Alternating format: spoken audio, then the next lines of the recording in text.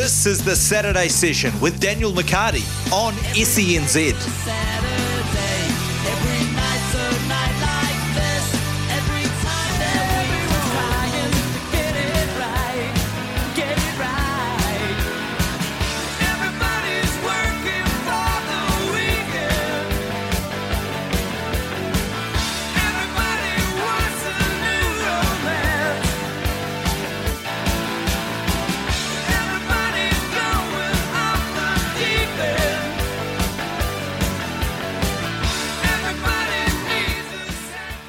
Kia ora, folks, welcome into the show. This is the Saturday Session for the 11th of February 2023. You may have paid attention to that. It is 2023. Only the second show I've been back for. Hope you're all doing well. Ben Francis is alongside me. We ride through to 1 o'clock and we do appreciate you playing a part. Our number is 0800 150 811. You can also text us on 8833. Go on. You may want to make comment on these following topics. Super Bowl, who you got and why? Eagles up against the Chiefs. That's Monday, the single biggest sporting event on the planet each and every year as far as a one-off event. Incredible, isn't it? When major television networks in the United States completely changed their scheduling, so programs on Sunday night elsewhere, sort of an indication it's kind of a big deal, and right around the world as well. Love to get, the passionate NFL fan base in New Zealand to sing a little song today. The NBA trade winds have blown quite furiously in the last 24, 48 hours now, haven't they? Sean Marks, Kiwi, you may have heard of him. He runs the Nets. They've had an interesting week, to say the least. How does one mark Sean Marks as a Nets GM? It's a sincere question. I'm sort of flummoxed on that. NBA fans, love to get your thoughts, and there's plenty of cricket things to discuss. The Women's T20 World Cup is to set off, and there has been a surprise already. We've got Super Smash finals today, two of them. Australia are playing India, and the Black Caps take on England on Thursday. We'll discuss all of those things with Grant Elliott a little bit later this hour. He's going to drop by. We'll catch up with him over the phone. But really keen to speak to cricket fans about that. Here's your opportunity. The lines are open, 0800 150 811. What else is coming up on the show? Well, I've told you Grant Elliott will be along later this hour. Next hour, we will catch up with Tony Kemp. SENZ will bring you live commentary later, and we can't wait for this as well. Nothing beats live sport on the old wireless. Kempy will be alongside Sam Hewitt, and they'll be providing all the action from what we hope is an action-packed NRL All-Stars matchup. Looking forward to catching up with Kempy at about 11:15. He'll run his rather large mind over that for us. While coming up after 12 o'clock, we'll head stateside and actually dig a little bit deeper into the NFL, catching up with Fox Philadelphia and ESPN radio reporter Scott Grayson. He will talk about the return to relevancy for the Eagles, who a couple of years ago looked like they had their wings clipped, but they are back on the big stage up against a team who's been there and done that a lot over the last 3 or 4 years in the Chiefs. That is all still to come, including your voices on 0800 150 811, or you can text the program as always on the Temper Bedpost text machine on 8833. But at the top of the hour, we do like to tell you what's been happening as far as sporting headlines. And let's start off with spinner Todd Murphy took 5 wickets on his Australian debut. But Rohit Sharma's century has helped India a big lead on day 2 of the first cricket test. Rohit had a classy 120 as the host closed at 321 for the loss of 7 to Nagpur, although they needed a good partnership for the 8th wicket to get through to that. They lead by 144 runs, despite off-spinner Murphy's 5 for 82. Hey, Pep Guardiola, he's had quite a week. It's been almost a weapon. Or a workhorse. Maybe that's foretelling what's coming up a little bit later. But he is apparently fully convinced Manchester United are innocent, but says they have already been sentenced. After being charged by the Premier League for allegedly breaching financial rules, the Premier League charged City with more than 100 alleged breaches of financial regulations on Monday, dating back to 2009, and has referred the findings to an independent commission. But Pep Guardiola believes they've already been condemned. Okay, Pep. A 2-year ban from European competition for breaching UEFA's financial fair play regulations was overturned by the Court of Arbitration for Sport in 2020. In part, largely due to a statute of limitations, i.e. the evidence was more than 5 years old, and CAS looked at the rule book and said, well, you have no grounds. So they got off on a technicality. This is a fascinating story for sure. And also the Highlanders and Chiefs claimed Super Rugby pre-season wins last night. A late try to hooker, Jack Taylor, saw the Highlanders beat the Crusaders 35-33 in Western, and the Chiefs claimed a big win over Moana Pacifica by 48 points to 7. There are the latest in your sporting headlines to 5 minutes after 10 o'clock. Good morning, Ben Francis. Morning, mate. How are we? Does the league... I'm great. Does the league season start tonight, or did it start with the first pre-season game? What do you think, mate? Got the Warriors jersey on. I was about to say. They looked half decent in midweek, didn't they? Oh, it's coming. Wednesday? It's coming home, mate. It's coming home. Oh, no. No, I must admit, and do you know what I love about the NRL is the build-up to a season. We legitimately get excited for it. I think there's great showmen across the sport, whether it's the teams, whether it's media. It builds up anticipation. But pre-season's just pre-season, right?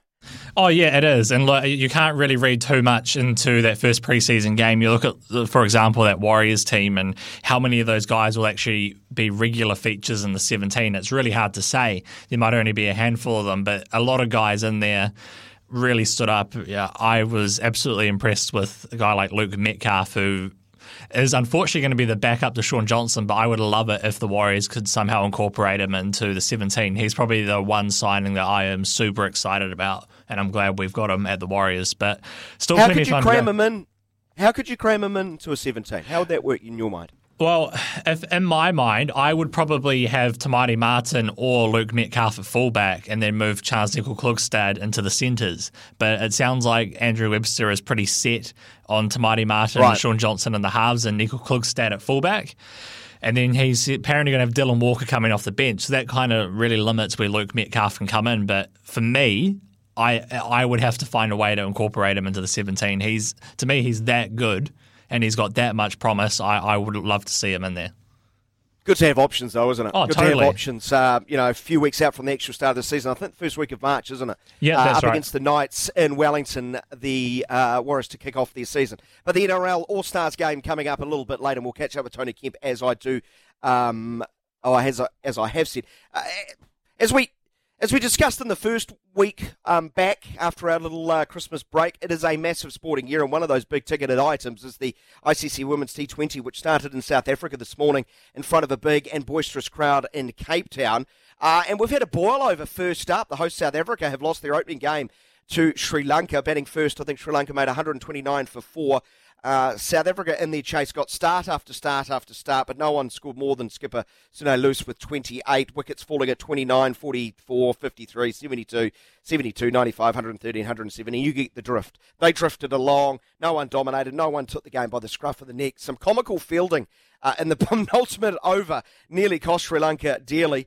But heading into the last over, Sri Lanka had limited South Africa to 117 for 7. So the host needed 13 off that final over. And adding a bit of intrigue, Sri Lanka had to have an extra fielder inside the circle due to a slow over rate.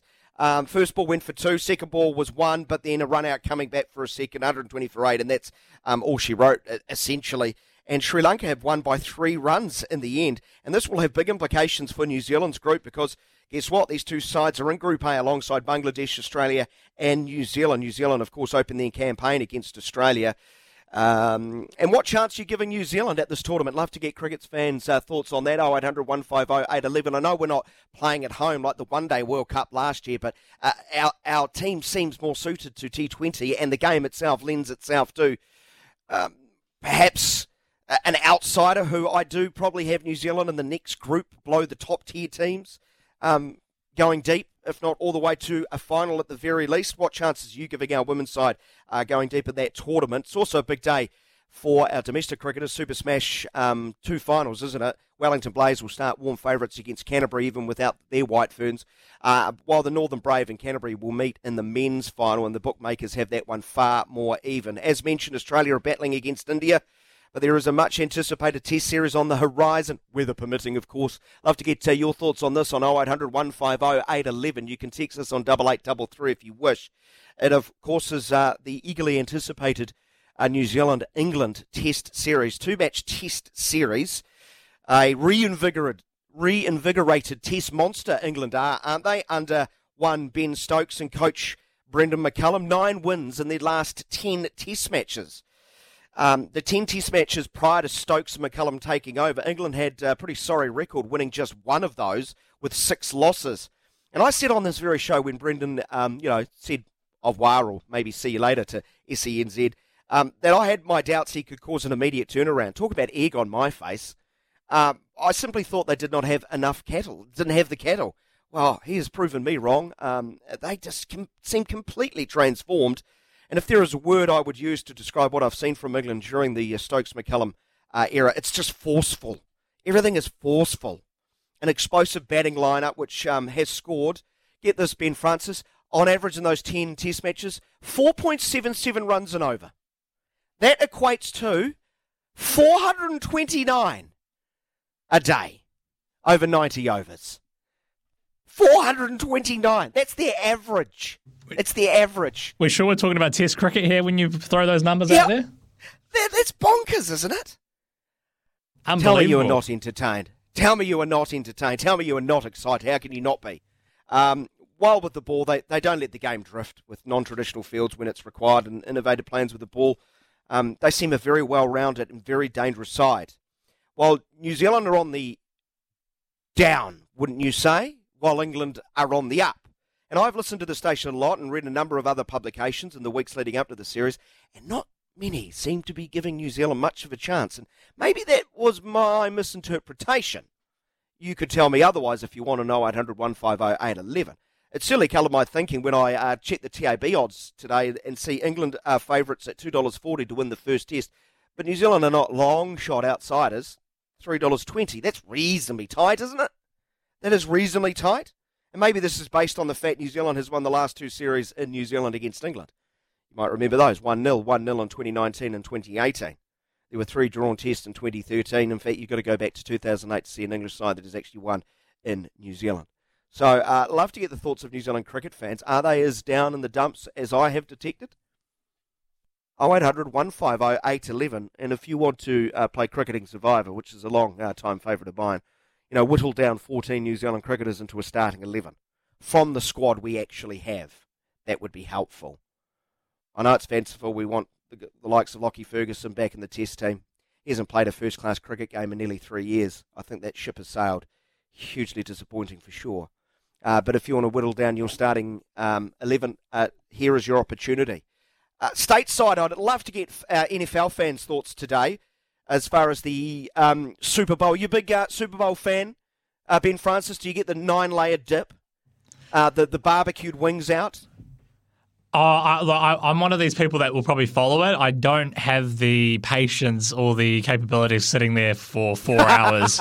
I just get too irritated and get bored. So, yeah, I will keep an eye on it, and I'm very excited, to see what the game has to bring, because it's the two best sides definitely throughout the season, and look, both going for a bit of history kind of there as well.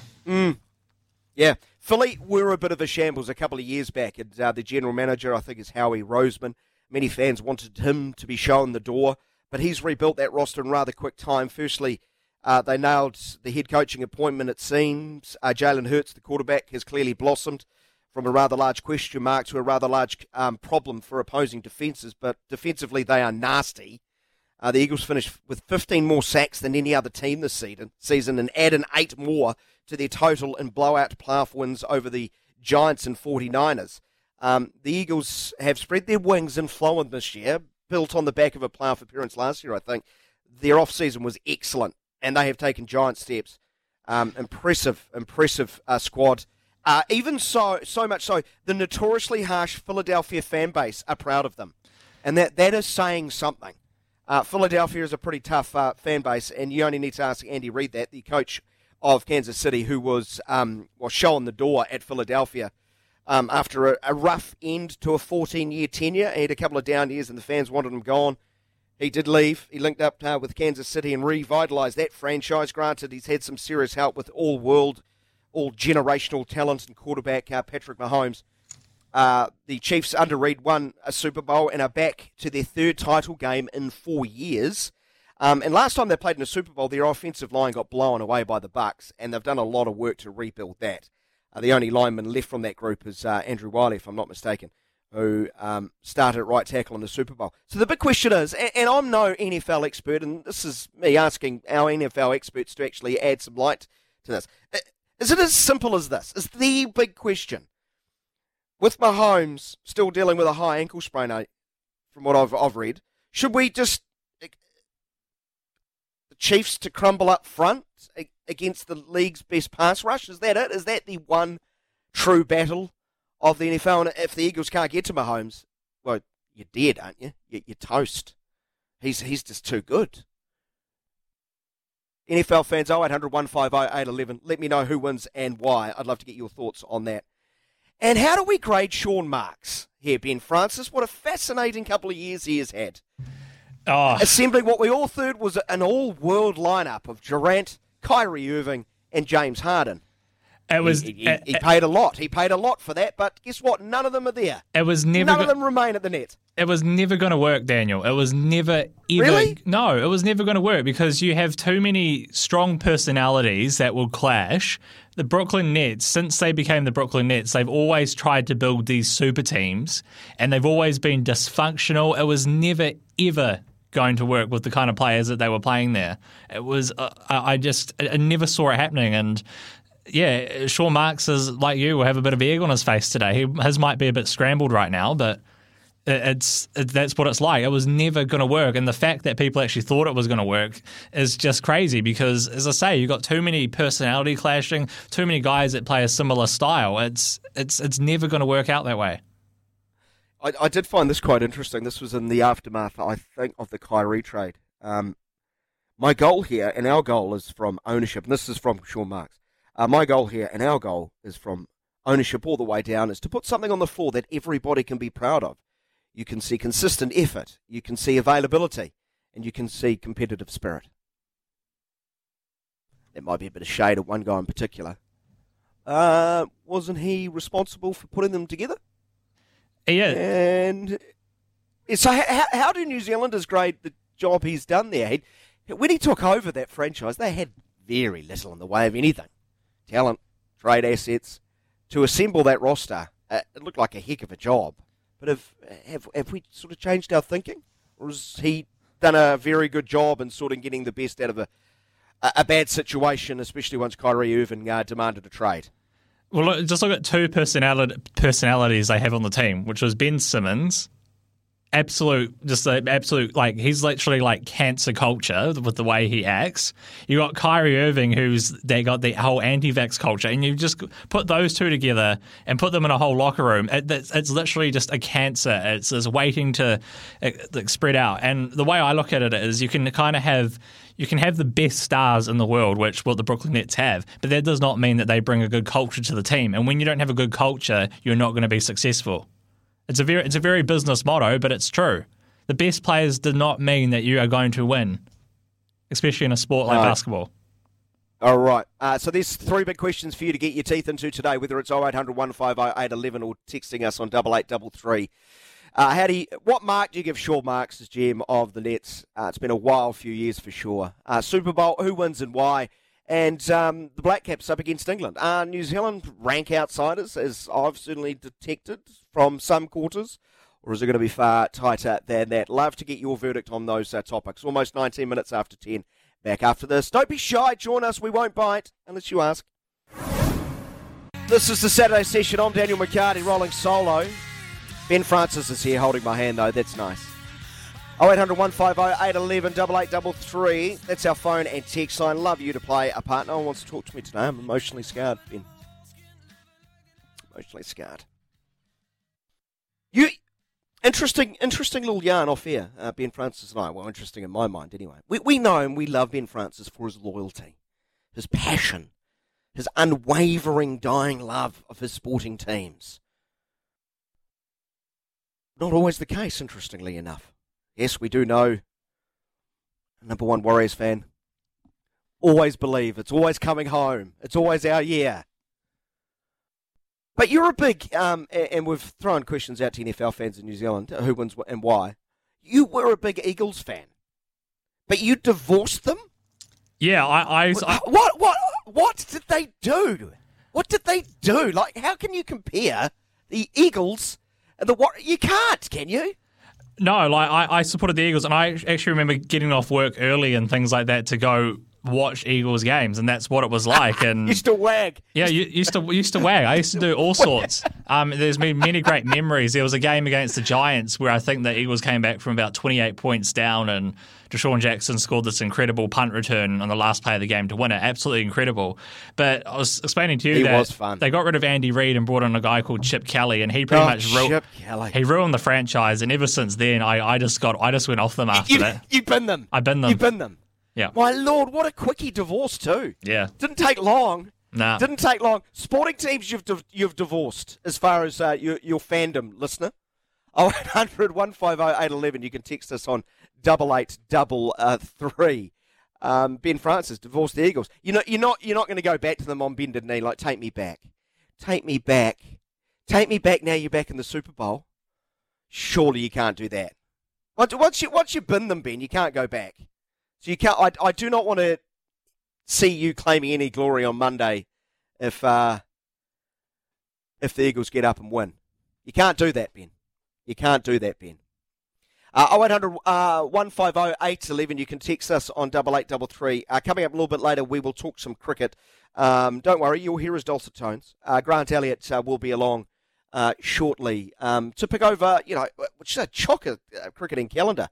Are we going to Gary, is it? Hello? Are we? No, he's just dropped off. I got my hopes up. Is that someone on one, Ben? No, it's not. Okay. Well, that ends that. Sorry, Gary. I don't know what you're calling for. Our number is 0800 150 811 8833. So no regrets about your divorce, Ben Francis? Now they're back in the Super Bowl? You're not writing love letters again? Dear Eagles, please take me back. Please take me back. Forgive me. I'm sorry. I was too hasty. 27 minutes after 10 o'clock, we will take a short break. Coming up, myriad of cricketing topics to get into. We will talk some cricket. I think we aptly named it Swinging Both Ways prior to Christmas. Talking cricket with PGG Wrightson. PGG Wrightson Turf, key suppliers of New Zealand cricket grounds. Back after this break to catch up with the one, the only Mr. Grant Elliott. 29 minutes away from 11. Our number's 0800 150 811. Thank you, Gary, for using it. Good morning to you, sir. Do I find you well? Good morning, Daniel. Yes, you do, mate. Another beautiful day down here in Wellington, eh? Oh, Title Town. Another title coming our way today, right? Well, here's hoping. Unfortunately, we're going to have to sit down and watch it on the telly rather than sitting down out at the base and watching it. Even though you finish top of the pool by a country mile, you don't get to have a home final.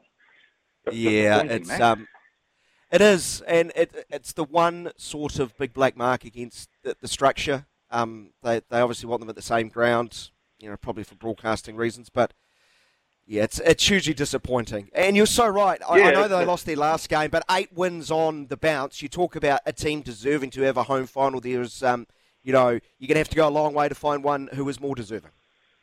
Yeah, that's dead right. And, I mean, we need that sort of home advantage as well because obviously the team's decimated with the loss of all the White Ferns and we rely quite heavy on them for scoring the bulk of our runs normally. I think fielding-wise we're all right. I think we still match up really good there. But, yeah, it's such a shame. I'm sure that would stand up as a standalone game. We would get a crowd there at the Basin today to watch them. Well, you've been getting crowds at the Basin all summer, haven't you? Yeah. Yep, yeah, absolutely. Well, it's the best place to watch cricket in the country. I mean, and we have good weather. Yes. Yeah, we'll get that in. The Hagley Oval crowd will disagree. Hey, you've got 2 finals today, Christchurch. Don't complain too much. But you're a little bit I detect you're nervy, Gary, as we wrap this up. You're a little bit nervy about that final. Yeah, I am a little bit. Like I say, the batting-wise, I think we really rely on, Mealy Kerr, Matty Green scoring a hell of a lot of our runs up top. I'm not sure if the girls that are there now, well, they're obviously not that calibre, but we struggle a bit there. So it's more about putting the total on that worries me. The fielding side, no, I think we're good. Our B team, as it pretty much is, still stacks up their bowling and fielding, I think. But Hey, good on you, Gary. I've got to fly, mate. Great All to right, chat to you, mate. Well, Call back again soon. Thank you. I do appreciate it. G'day, Mark. You're going to talk about sporting teams you've divorced. The All Blacks. What? What have you divorced them for? Don't they win quite a few games, don't they? No, they don't.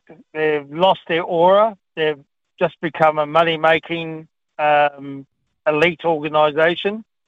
The players now just seem to, all these silly broadcasts we keep getting now about players going to play in Japan. Well, everyone knew they were going to go and play in Japan because that's where they were going to get their money. And I'm not against players earning the best dollar while they can in their short lifetime, but it just becomes so predictable. And tell me how Razor Robinson is in the All Black coach, just on ability and potential. It's just crazy. Yeah, I look at his resume. I think they've lost the aura. I look at his resume and I can't pick too many holes in your point of view there. It's like, what else can that guy do? Well, exactly. So was the divorce what difficult? Does he have to do? Was the divorce difficult? Oh, no. Like, do you still watch? No, do you still watch games? No, I try not. No, I actually don't now. I'm a day one supporter, Warrior supporter, but good man. The All Blacks it's just become a corporation, where the fat boys at the top get all the money and the players get a little bit, and everyone else gets stuff because we can rely on you watching and keeping our revenue up, and we don't have to do anything for you. So they've lost the aura, and I mean, this coaching debacle, who loses to Ireland? Who loses to Argentina and then gets away with it? My God, Can they win you back? Can they win you back? No, well, can they get you back? Will you marry them again one day? No, because they have to change their whole mantra.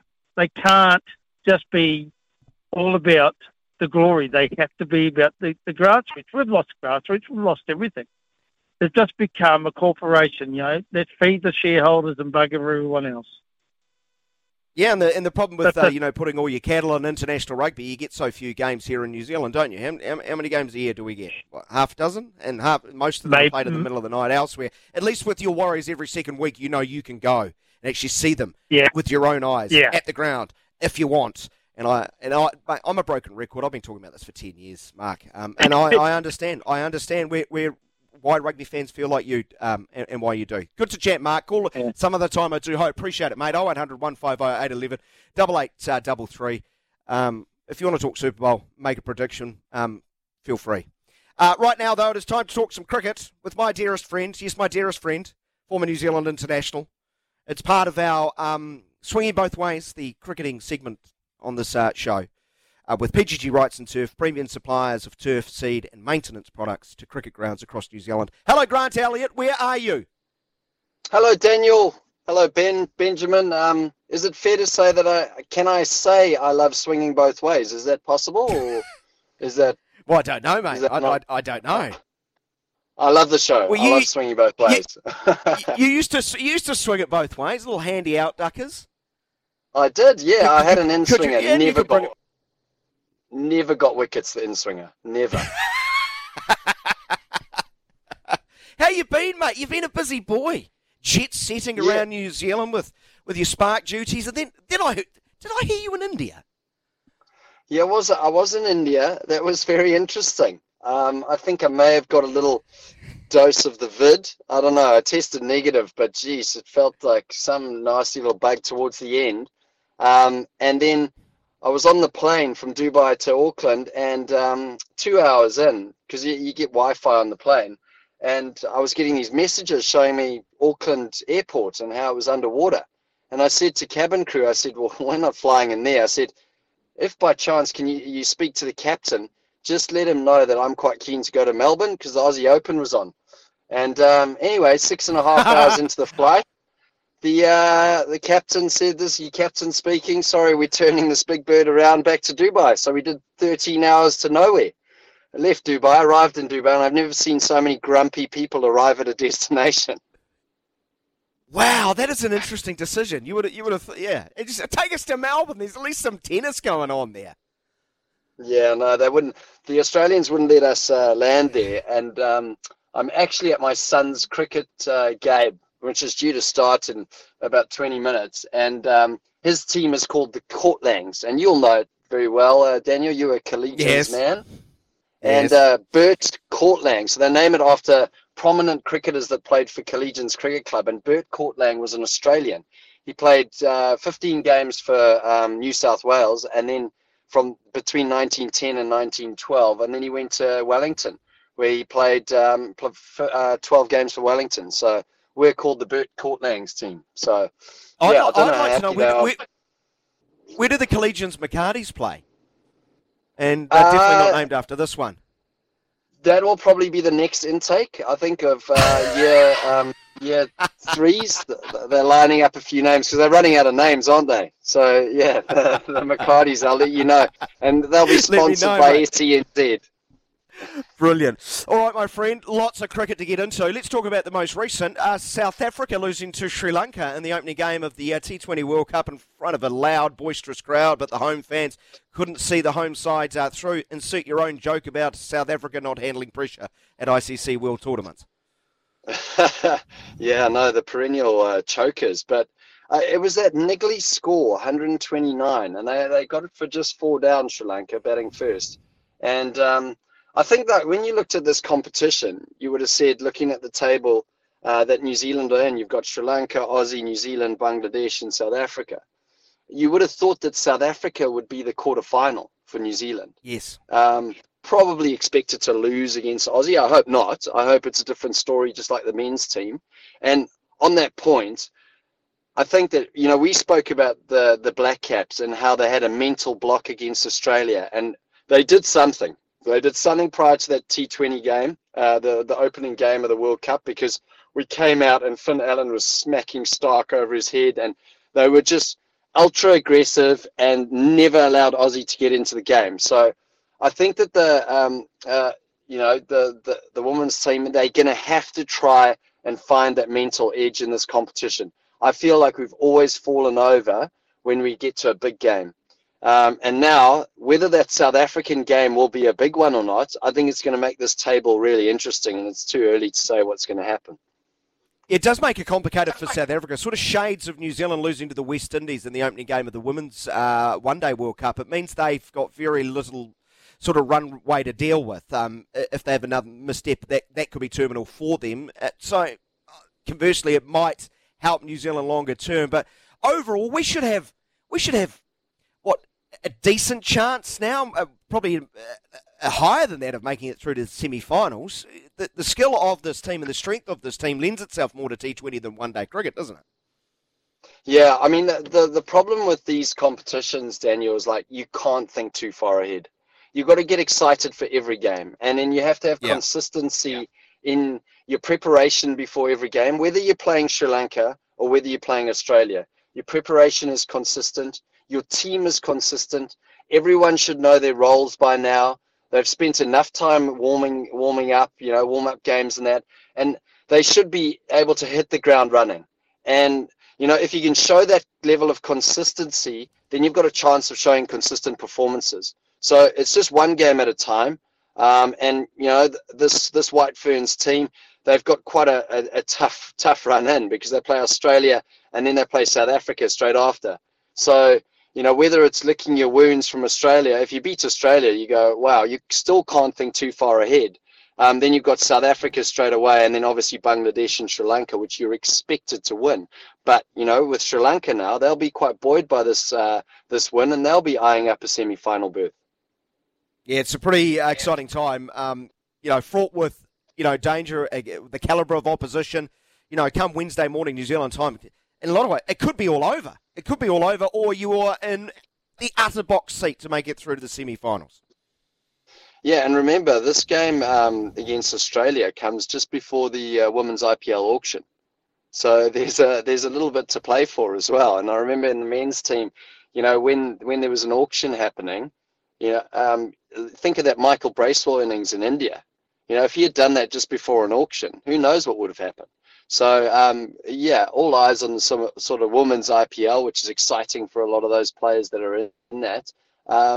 but whether they've got one eye on that as well, I think there'll be a lot of chat about the women's IPL during this competition.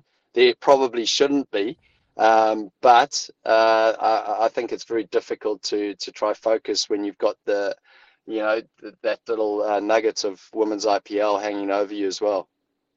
Well, that is the marquee World Tournament going on at the moment. We've got a lot of other topics to power through. Our domestic cricket T20 competition, the Dream 11 Super Smash, comes to an end today. Double header at Hagley. You've got the Blaze top qualifiers in the women's competition having to go to Christchurch and play away from home, funnily enough, against Canterbury in that one, before it is the men's turn.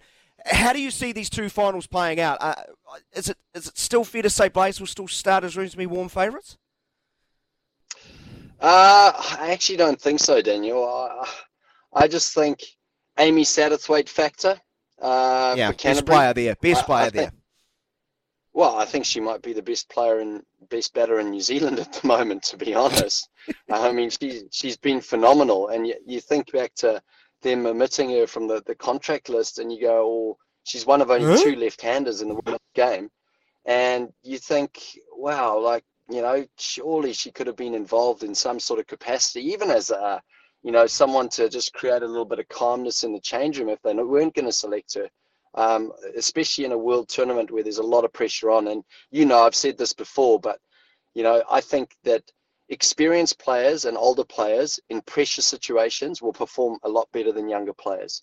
And the reason being is because they've got their battle scars. And anyway, I think that the Satterthwaite factor is a big one going into this game. And Canterbury obviously smashing Otago in the elimination final. And the Blaze obviously lost their last game against the Hearts. So they had a 20 game win streak, and that came to an end. So it's very difficult when you have a lot of international players leaving. And I used to have that with the Firebirds, coming and going, because your roles change. So you get like fully adapted and used to a role, and then suddenly all those international players leave, and then the roles change. So I think Canterbury going as home favourites, but it will be a good game. This finals cricket, it's anyone's game. Men's final, how do you see it? Yeah, I think I'm going to have to go for Canterbury again. I think Northern, they obviously played a great elimination final, but Northern, they haven't been the most consistent team, and I think Canterbury are on a little bit of a run. They started slowly, and it almost feels like they're a team with a little bit of momentum. They lost their last 2 from 3, but there was a period, through the middle where they were playing great cricket, and I think they've got all the tools there. I think that being a home final, a bigger field, I think that makes a difference. Hagley's one of the bigger fields. It's like playing at the Basin Reserve. And they've had a fair bit of consistency through their team. Once again, I think probably balanced, but I'd probably give the batting lineup to Canterbury rather than to Northern at this stage. So it could be a Canterbury double. Ouch! Turn off your phone, Grant. Turn off your phone if that's the case. Yeah. You know the messages are going to fly in from the village of the damned. Let's go to the Test Arena. We'll wrap this up in about 3 minutes. You can get back to watching your boy play cricket. Rightly so. Australia find out rocking up to India, not playing a warm-up game, and expecting to do great things is not a great idea. Yeah, well, they had they introduced that player Murphy. I turned on the TV. I was like, I hadn't really heard of him, to be honest. So it was a rip. Yeah, he does. But to play 2 off spinners was really interesting. Nathan Lyon and him. So what I learnt in India just in my recent time is you get red soil and you get black soil. The red soil is the one that actually turns a mile. So I think Australia are really struggling now. Rohit Sharma 100 was unbelievable. But India are properly in the box seat here, 150 runs ahead. And, it's stumps at day 2. So Australia just scoring 177. And there's a lot of players that have played in India, and I don't think it is the sort of place that you can just turn up and play, good cricket against them. You need time in the middle. Labuschagne was the only one that sort of almost got in, but there was a lot of 40s and 30s in their team. So it looks flat, though. It does look flat, but it will turn. And, Yeah. you know, when you turn on the TV and you see Scotty Boland bowling 135 Ks an hour with the keeper standing up, and the slips almost look like they're silly it off and silly it on. It's like, it's never a good feeling as a fast bowler when the keeper says, do you mind if I stand up? So, you know, it's quite flat. And, it just plays into India's hands. I mean, they're phenomenal in their own conditions. I saw it in the one-day cricket, and it'll be the same in the test match. And, you know, like when you play against Australia, you start at the Gabba, they dominate you on a bouncy seaming deck with their fast bowlers, and it's how you recover from the first loss. So it'll be fascinating to see how Aussie go, not only in this test, but just in the tests that follow. Yeah, 8 bowls or LBW in the first innings doesn't bode well for Australia. That's quite a worrying number. Hey, Grant, Conway, Latham, Williamson, Nichols, Mitchell, Blundell, Bracewell, Jameson, Southey, Henry. I've got 10 names. Who else plays? I don't think Jameson will play in the first test, from what No? I've heard. I think he's on sort of bowling loads or something. So Right. I think he'll play in the Wellington test. Are you missing Wagner? Yeah, he's not. I don't know who to pick out of Sodhi, Tickner, and Wagner. But if Jameson's not there, Wagner and Yeah, Sodhi? you have to go Wagner. And Bracewell, I'm not sure. I don't know if Bracewell gets the nod. I really am unsure. I mean, you know, historically we've just played seam, so we've just played but who seam bats at bowlers. 7? So I think Who bats at 7? We've got to wrap this up. All right, mate. You're a good man. I know you boys got to go play. We'll talk about this down the line, hopefully. Thanks, Grant. Appreciate it. Go have a great day. Good luck to the boy. come, let's go the Court Langs. Thanks, Daniel. Thanks, Ben. We're at the top of the hour. Coming up after this very short break, the very latest in sports headlines. Then we'll talk at the NRL All-Stars game. We've got live coverage of that right here on SENZ with our dynamic duo of one Sam Hewitt alongside Tony Kemp. Kempy's going to join me to educate me, enlighten me about all the key matchups across the board. Can't wait to catch up with him in the next hour. We'll have our Workhorse of the Week nominations come through. If you want to play a part on that, 8833, get them through.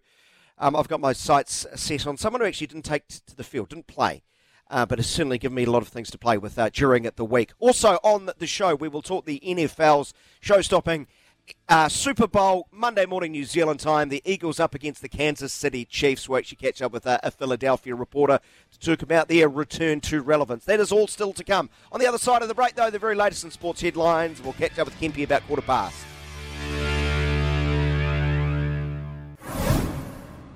Bang on 11 a.m. Hope you're all doing well. Love you to play a part in the program. Our number is 0800 150 811. But if you want to text us with your messages, the pithier the better. Temper Bedpost text machine, 8833. Go on, fire through your comments. If you have backed up, we'll get to those shortly. Temper Bedpost, a range of mattresses and adjustable bases adapt to the exact shape of your body so you can put your head and feet up in comfort. I need one of those in the Wellington studio. I'd like to do this show from a relaxed position. Everyone else does it around the country. Some terrible posture. Isn't there, Ben? Like some of the SENZ hosts. Terrible posture. I don't think Sit up, pay attention. I don't think I'm in a position to comment, Daniel. Yeah, I know. Well, but someone in a glass building should never throw stones, a wise person once told me. I'm not sure if you've ever heard that phrase. I like it. Probably rings quite true. Yeah, remember it. You're welcome. Trademarked me. Let's get to sporting headlines at the top of the hour. Guess who's back? He's back again. This guy's kind of a big deal in his sport.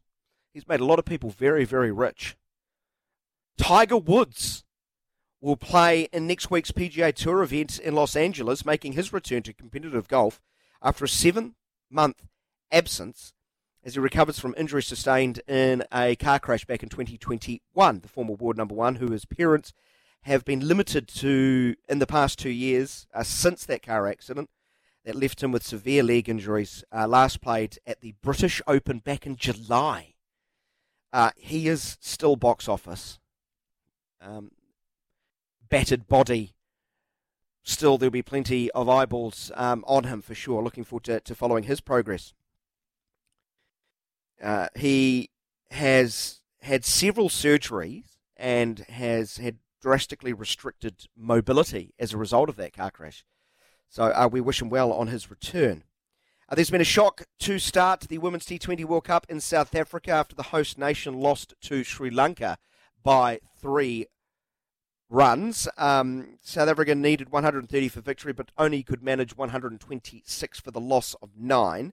The loss will, with some controversy after South African star batter Dane van Niekerk left star batter Dane van Niekerk from the World Cup squad after she failed a fitness test, missing out by 18 seconds when the limit to compete at a 2K run was 9 minutes and 30 seconds. I'm really torn on this one, Ben. Should a 2K run be the determining factor whether or not you make it to a tournament or not? And how relevant is it to cricket? Well, I put it this way, I wouldn't be in the World Cup squad if that was the case. Nor would I. Soon they'll be judging people on how quick they are between the wickets. And then I'll definitely never get a chance. Like a snail on the back of a tortoise. And English rugby coach Steve Borthwick. Still strange to say. Steve Borthwick has dropped Marcus Smith and selected Owen Farrell to start at first 5-8 against Italy in the Six Nations. Borthwick has moved as captain from inside centre where he played in the defeat to Scotland. How good is Scotland? International rugby is bananas, isn't it, Ben? And long may that continue. Oh, fantastic. It's one thing that's exciting me about the sport at the moment. Is how topsy-turvy the international game has been over the last 18 months. Ollie Lawrence partners Henry Slade in a new centre partnership for England with Joe Marchant, not in the 23. There is the very latest in sports headlines to 4 minutes after 11 o'clock. The text line, 8833, the Temper Beer Post text line. Some guy Grant texting in, what sort of darts form is Ben Francis in? I was actually talking to Grant, and he might have diagnosed me with an injury because I said I haven't really been playing much darts, and I explained why. And he said, it could be, I think it's tunnel carpal or carpal tunnel, one of the way around. So yeah, I think it's the latter. So he's potentially, Dr. Grant has diagnosed me with that over the phone, so I might have to go see an actual doctor next week. Wow. So can you tell me the symptoms? Sometimes I'll be throwing and I just get this like sharp shooting pain on my wrist, and then even I'll just be typing on the keyboard, and then you just get it just comes on. We random. all know what's going on there. Do we?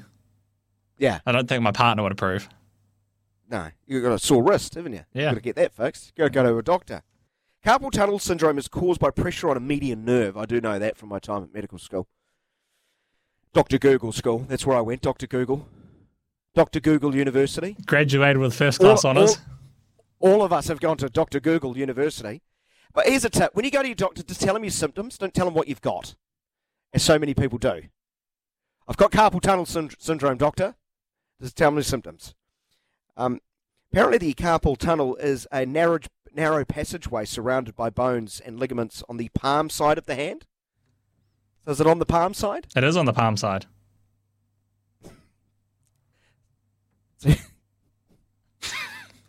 When the median nerve is compressed, so you're compressing something on your palm side of your hand, and it's causing pain. Yes, I'm a child, okay? I'm a child, listener. Chris writes, so Australian media complained about India doctoring the pitch so the left-handers will struggle, but Jadeja and Axar look pretty comfortable. That they do, Chris, and I'm glad you raised that because that's an important partnership in this context of the game, because Australia, 177 all out, yeah, people will complain, it's a raging turner from, well, actually it was the new ball that opened up the middle order, wasn't it? They removed both their openers for one. That Shami and Siraj both got a wicket there, did their job, and then, Jadeja and Ashwin went to work. I think Australia made a couple of interesting selections in the middle order. What's Travis Head done? Well, I saw Travis Head doing over summer in Australia, scoring runs at a great rate of knots in Test cricket. I don't know if they were fearful of the left-handed element or maybe susceptible to spin, but Renshaw got a first baller and Hanscom only 31, so they've hardly, smashed the doors down. But you are right about Jadeja and Axar. Jadeja 66 not out, backing up the 5 for 47. He's got, what a player he is. And Axar Patel's 52 not out. Yeah, when they came together, India was struggling at 240 for the loss of 7. So they've put on, 81 runs for the 8th wicket and pushed that lead from about 64, which is by no means, devastating to 144, which probably means India win this test, I would have thought. It's going to be very hard for Australia, I would think, from here on in. You may want to disagree, and your best way to do that is let me know on 8833. But thank you very much, Chris, for that very interesting observation. And we've got one here from Richie, who writes, look at it this way. This is based on me having a bit of a whinge with Gary about the Blaze winning 8 of 10 games. 8 games in round robin and still can't, host a final at the Basin Reserve. Richie writes, look at it this way. Victory will be even sweeter when the Blaze beat them on their home turf, just like the Lions last year. Go the Blaze. Thank you, Richie, for the optimism and reminding me that Wellington is the home of the NPC and the Ranfurly Shield. Were you aware of that, Ben? I'm not sure if we've talked about that much on this podcast. No, because remember what you say that about the Ranfurly Shield and NPC rugby is so irrelevant now, so it doesn't really matter. Yeah, fair enough. You might as well 10 out of 10. You might as well have like the chess world title there, something actually relevant in today's society. I love chess. Why do you hate chess so much? I'm not hating chess. chess. I said the trophy is more relevant because there's more interest in chess than our domestic rugby competition. Yeah, but I would have thought that was probably the case before. Or am I completely misreading how popular chess is? Am I living in a bubble where I think chess, the world chess champion, has a bit of stature about them? Anyway, I'll move on to Carlos from Christchurch. Oh, this is going to be terse, isn't it? Carlos from Christchurch, who writes, Morena Daniel, in reflection, I've concluded there's more chance of the Loch Ness Monster being hit by a UFO driven by Elvis than the Black Caps winning the first test. Wow. Well, Carlos, you'll be running to get on England at $2.40, what I saw earlier. By the sounds, that should be paying $1.01. Carlos, I didn't expect you to finish that message with the Black Caps. I was expecting something else. I appreciate it. That was an interesting nugget. Grant Elliott dropped on his intel. Grant Elliott's intel. I don't know who he's been speaking to. Suggesting Kyle Jamieson will not play the first test. Bowling loads, and he's more likely to feature in the test match against England at the Basin Reserve. That's test match number 2. So how does that change my team? Well, markedly, because I had him lined up at number 8. And now my team, I'm going to have to find some matches to burn that bit of paper. I'm going to have to start again. Go back to go. Do not collect $200. A bit like Sean Marks. That was one of our questions from the last hour. How do you mark Sean Marks' role at the Nets? I feel like he's, flunked his 3rd year course at university and has had to go back and do it again. No, he was going great. He was going great. He was looking like he was going to get invited to honours. But then I don't know, got a little bit carried away. Drunk the Kool-Aid. Missed a few classes. As players especially. And now he's back at the start. I'd love to get NBA fans after that crazy week in Nets country. How do we mark Sean Marks' job at the Nets? Do let us know on 8833. Always appreciate your contribution. Really do. You can always pick up the phone 0800 150 811. Ben Francis and other rugby league heads are frothing at the mouth. Well, they always are, aren't they? It's the beauty of league fans. They're a passionate bunch, and I absolutely love it. The NRL season is nearly upon us. Pre-season games matter so much in this competition, don't they, Ben? Sure, it's our year. It's coming home based on one pre-season game. But there's a lot of very good rugby league players in New Zealand at the moment. The NRL All-Stars game is coming to you live right here on SENZ. Kempe alongside Sam Hewitt. Sam Hewitt will have the call. Kempe providing incisive expert analysis throughout the commentary. And we're going to be joined by Kempe after this break. We'll take a short break and then we'll talk the NRL All-Stars game. Stay with us. Time is 16 minutes after 11 o'clock. This is the Saturday session. Daniel McCarty alongside producer extraordinaire Mr. Ben Francis, who dropped an interesting nugget on me earlier. Big, loyal fan. We only need to hear about his love for the Warriors week in, week out on the show, and we love it. We love the dedication and the trials and tribulations he's gone through. But he He dropped a nugget on us that he divorced his beloved Philadelphia Eagles because they hired one coach and things went south one season. Sporting teams you've divorced that you no longer support and the reasons why, 8833, do let us know. My next guest wouldn't have divorced any sporting team that he's followed. He's too loyal. He understands sport. Ben Francis is not always plain sailing. He'll be on the wireless later this evening. He's part of the Extraordinary Breakfast Show right here on SENZ. He is the one, the only Mr. Tony Kemp. No one looks as good in a singlet as Kempy. G'day, Kempy. How are you? Hey, morning, Dan. I'm real good, mate. Actually, I've just been out with the guns out, walking around Tamaki Makaurau up here before the skies open and Mother Nature's shed some tears because there's meant to be plenty of rain coming. But yeah, no, it's like you said, mate. You got to ride the highs with the lows when you're a sports follower, and you can't just always take the good times because bad times are not too far around the corner. Exactly, and that's why Ben Francis cannot send us any messages on Monday afternoon if the Eagles get up and win the Super Bowl, that he wants them back, that he wants to remarry. You know, it's not Liz Taylor and Burton, is it? Richard Burton. You've just got to stick it out, Kempy. That's what sport's all about. Well, yeah, these people that burn jerseys and say, you know, I'm not going to be a season ticket holder anymore because you've signed this coach, or you know, they're not real fans. They're Teflon. You know, so I feel sorry for Ben because they probably won't win the Phillies.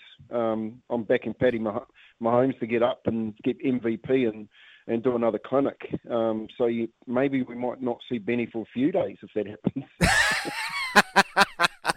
All right, we're here to talk rugby league.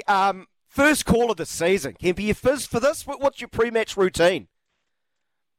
Oh, yeah, I was actually just talking to Sammy Hewitt about when we're getting in. We called up. Obviously, we do plenty of league on the Bricky show with me and Izzy, and then me and Sammy do running it straight on a Wednesday and then call it this weekend. Got a little bit excited on Thursday night when the Warriors ran out and did a number on the Tigers, even though they were two, you would say, reserve grades teams with a sprinkling of first graders. It was good to see the footy back on and the trials being played. But this game, this one tonight between the Indigenous All-Stars and the Māoris is something pretty special because it's the first time that they've brought it down under and playing it here in Rotorua. You can't get any accommodation down there at the moment, which is real good signs. They'll probably pack it out. And even though they've had probably half a dozen quality players pull out of the game, you've still got Latrell Mitchell, Jack White and Cody Walker, just to name three in the Indigenous All-Star side, with young Cobbo on the wing, who I think is your first try scorer tonight. If you want to have a little bit of a bet with a TAB, bet responsibly. And then on the other side, you look at the forward pack of the Māoris, and you've got Fisher Harris, Joe Tarpany and Jordan Iki in that side. So it's really a battle of the forwards for the Māoris against a battle of the backs for the Indigenous tonight, and it should be exciting. You know, played at a good pace and plenty of tough blokes out there. You're so right about mentioning Rotorua and being here in New Zealand. That's going to add so much to the occasion, isn't it, Kempy? There's no doubt about it. We probably can't overplay it. It really is going to, make it quite special. Yeah, look, I don't know if you know, Dan, but they play the rangatahi tournaments in Rotorua every year from under 14s right through to senior grade. And the reason they do that, because it's in the centre of the North Island and everyone around the Mutu can get to it. And generally drive there to support it. And the same thing why they've taken this game down to Rotorua, so that you can actually furnish the game to the whole of the North Island. So a lot of people will be driving up from Wellington. I know Whānau from Taranaki are heading over there. You've got plenty of people going down from the far north as well.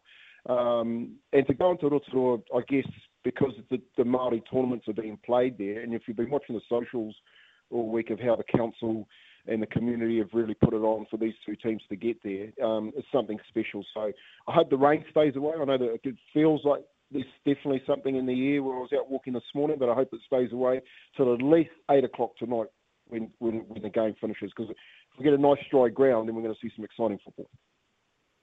I don't know if it's a big deal or not. It's certainly got a lot of attention. Players withdrawing at this time of the year, their day job is to prepare for the NRL. People are going to have their reasons.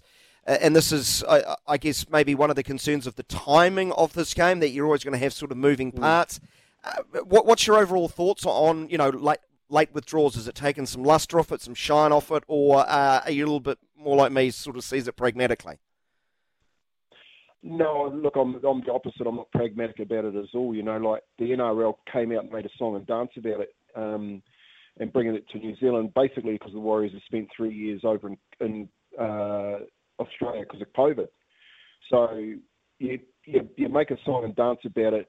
You should be really furnishing it with the best players of Indigenous and Māori descent to play in this game. So New Zealand, who have been starved of rugby league for 3 years, gets a chance to see the best in the competition. So having players pull out, I think, has taken the shine off this game. I think the timing is terrible, given the fact that they knew that the World Cup was on and most of the stars wouldn't be back at training till the second week of January. So you've only got players back training with their clubs for 2 to 3 weeks. And that's why I think a number of these excuses have been put on the table, because coaches have said, well, you're actually not ready to play in a game and we can't afford to lose you at kickoff, which is in another 3 weeks' time. So it is disappointing because a number of really good players have pulled out. There's no Joey Manu, there's no Jared Warrior-Hargraves, Josh Adokar pulled out. And when you're taking arguably the best finisher in the game, and Josh Adokar, and the best player in the world, Golden Boot winner Joey Manu out, then really you've got to say that this game isn't what it should be. But hopefully people show up. Hopefully the NRL look at it. I think personally, Daniel, should be played the week before the grand final. So let the Indigenous that make the grand final have their say, but make it a celebration of the final series. And that way we get all the best players who the clubs don't need to worry about, who are out of the competition, be able to put their players in this game. Sort of a Pro Bowl-esque, but hopefully played with a little bit more intensity of the NFL's Pro Bowl. Yeah, and you want a proper game. You don't want, it's okay to have kids coming back through and saying, I've picked up this jersey, but really it should be like a test match. I think it can rival Origin. I think the concept is perfect. And you've got to remember too, like it feels a bit tokenistic at the moment, when really what we should be seeing are the absolute superstars of the game, which are Indigenous and Māori, being able to play in this in what should be a full-blown international. It's happened for Tonga and Samoa, and have a look where Samoa get into the World Cup final. Tonga's a whisker away from it. The same should be, you're talking about the Indigenous people of their country. So it is tokenistic in my terms, for the fact that it isn't given the respect that it really deserves. Well, the way you've articulated, I can completely understand. If they've talked it up ad nauseum about what's it going to be, and then have not delivered, the game's governing body, it's completely understandable, isn't it? Oh, 100%. Like, they made a song and dance about it. The Warriors have come out and said, we're trying to get clubs to bring their home games here, and the Warriors are taking a number of games. They're going to Wellington, down to Napier this year to play games and out to the community, and the NRL have come out and held their hand up and said, yes, well, we've heard you, we're going to put this game here. Now, you've got to then say to the clubs, we want you to send the best players there. You know what I mean? But when you've lost 12 players, basically top liners out of this game, you're going down, you're watching them, a bunch of kids with a sprinkling of top stars in the competition. It isn't what it's made out to be, mate. It's like you're going to pick up a car and you've been promised an Audi and you're going to pick up a Mini. So I just think in the future, like, we should be paying respect to the two Indigenous whānau of both countries, the Aborigines and the Māori. Now, they should be in a full-blown test. They should be given us. This should be test status and given the respect that the Tongans, the Samoans, Cook Islanders of all the Pacific get. Yet we don't recognise that here. And the NZR, the New Zealand Rugby League are to blame as well for not having the teeth to say that. And people like me that stand up for that type of kaupapa, we tend to get shouted down because the game is actually in New Zealand. Well, it's okay having the game, but it's not okay having a token game. We actually want a full-blown test match status played. And I think if you can do that, Joey Manu would love to pull that jersey on every year. You know what I mean? It'll be the first one on his calendar. He will not pull out. And the same goes for Nelson Sefa Solomona, Jared Warrior-Hargreaves. They know this is really a test match. It's not a trial match. Hey, speaking of Nelson, he's been in the news for a variety of reasons, whether it's, suggesting, hey, I may even contemplate a switch to rugby with the Wallabies. I don't know if that's the old age sort of negotiating tactic, try to get people excited about, throwing bigger numbers his way. If it works, absolutely fantastic. I saw an interesting headline, him saying that the game's got too fast and it doesn't favour the small blokes, the big blokes like him. I find that quite interesting. Do you agree? Has the game got too fast? And can the game actually get too fast? Because it sort of goes against what a lot of critics of a lot of sports will go, we want action, we want it fast-paced. But one of the joys of rugby league, it's a game for all shapes and sizes. There's a real charm to that for me. Yeah, and that's a great question. Can it get too fast for a big man? Look, I think men and humans are getting bigger every year, Daniel, to be honest. Like, I see 14-year-old kids. When I was 14, I was a big 14-year-old, but 14-year-olds these days are giants. They're 110 kilos. They run like the wind. So will it be too fast for the big men? I think it is the game for big men. And Nelson is a little bit bigger than men who are big playing the game. You know what I mean? So yeah. There's big and then there's Nelson. And then there's Nelson, So, look, this is my take on it. I think Nelson's playing for a contract in rugby league. Of course, you throw in the rugby conversation in there, because what it does is it pumps up your worth. And he will get an offer from Eddie Jones, no doubt, in the world, and he can actually take that back to the Melbournes and the Brisbanes and whoever's after him and say, well, you match that, and then I'm coming to you. So I think it's a bit of a play on contractual talks. But I think the big man is getting faster and his footwork are getting quicker anyway. I think there's always a place for the big man, and there will always be a place for the big man in rugby league.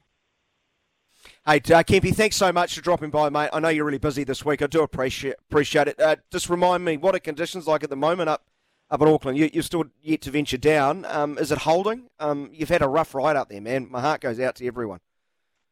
Yeah, and it has been. There's people still tidying up the damage that has happened over the last couple of weeks. It's pretty devastating up here in Auckland. I just think about the people. I'm one of the lucky ones that hasn't had to clean up too much, unlike some neighbours that have really lost quite a bit. And then you think, oh no, it's coming again, and I've got to go through it all again. So at the moment, it's windy, it's blowing, I don't know, a fair knot up here. It feels like something's coming, and there's anticipation in the air. So yeah, if you're out and about and you're listening, just stay safe out there. You too, Kempy. Appreciate it, mate. Have a great night. Enjoy the game. Sure you will. Anytime, Dan. Good to talk to you, brother. Talk soon. See you. Don't say that, mate. I'll call you every bloody Saturday. You want at least one day off, mate. Tony Kemp joining us on the program, of course, part of Izzy and Kempy for breakfast, and we'll be alongside Sam Hewitt, providing live coverage right here on SENZ of the All-Stars game that could have so much more if you listen to Kemp in the way he's articulated his views ever so well there. A real shame so many late withdrawals, considering how much this game has been talked about. And he certainly opened my eyes on that front. Your thoughts are welcome. 11:30 is the time. Our league expert on this program is Ben Francis. Who wins and why, Ben? Who's got the stronger lineup now with those withdrawals? Do you want described it as a backline versus a forward pack battle?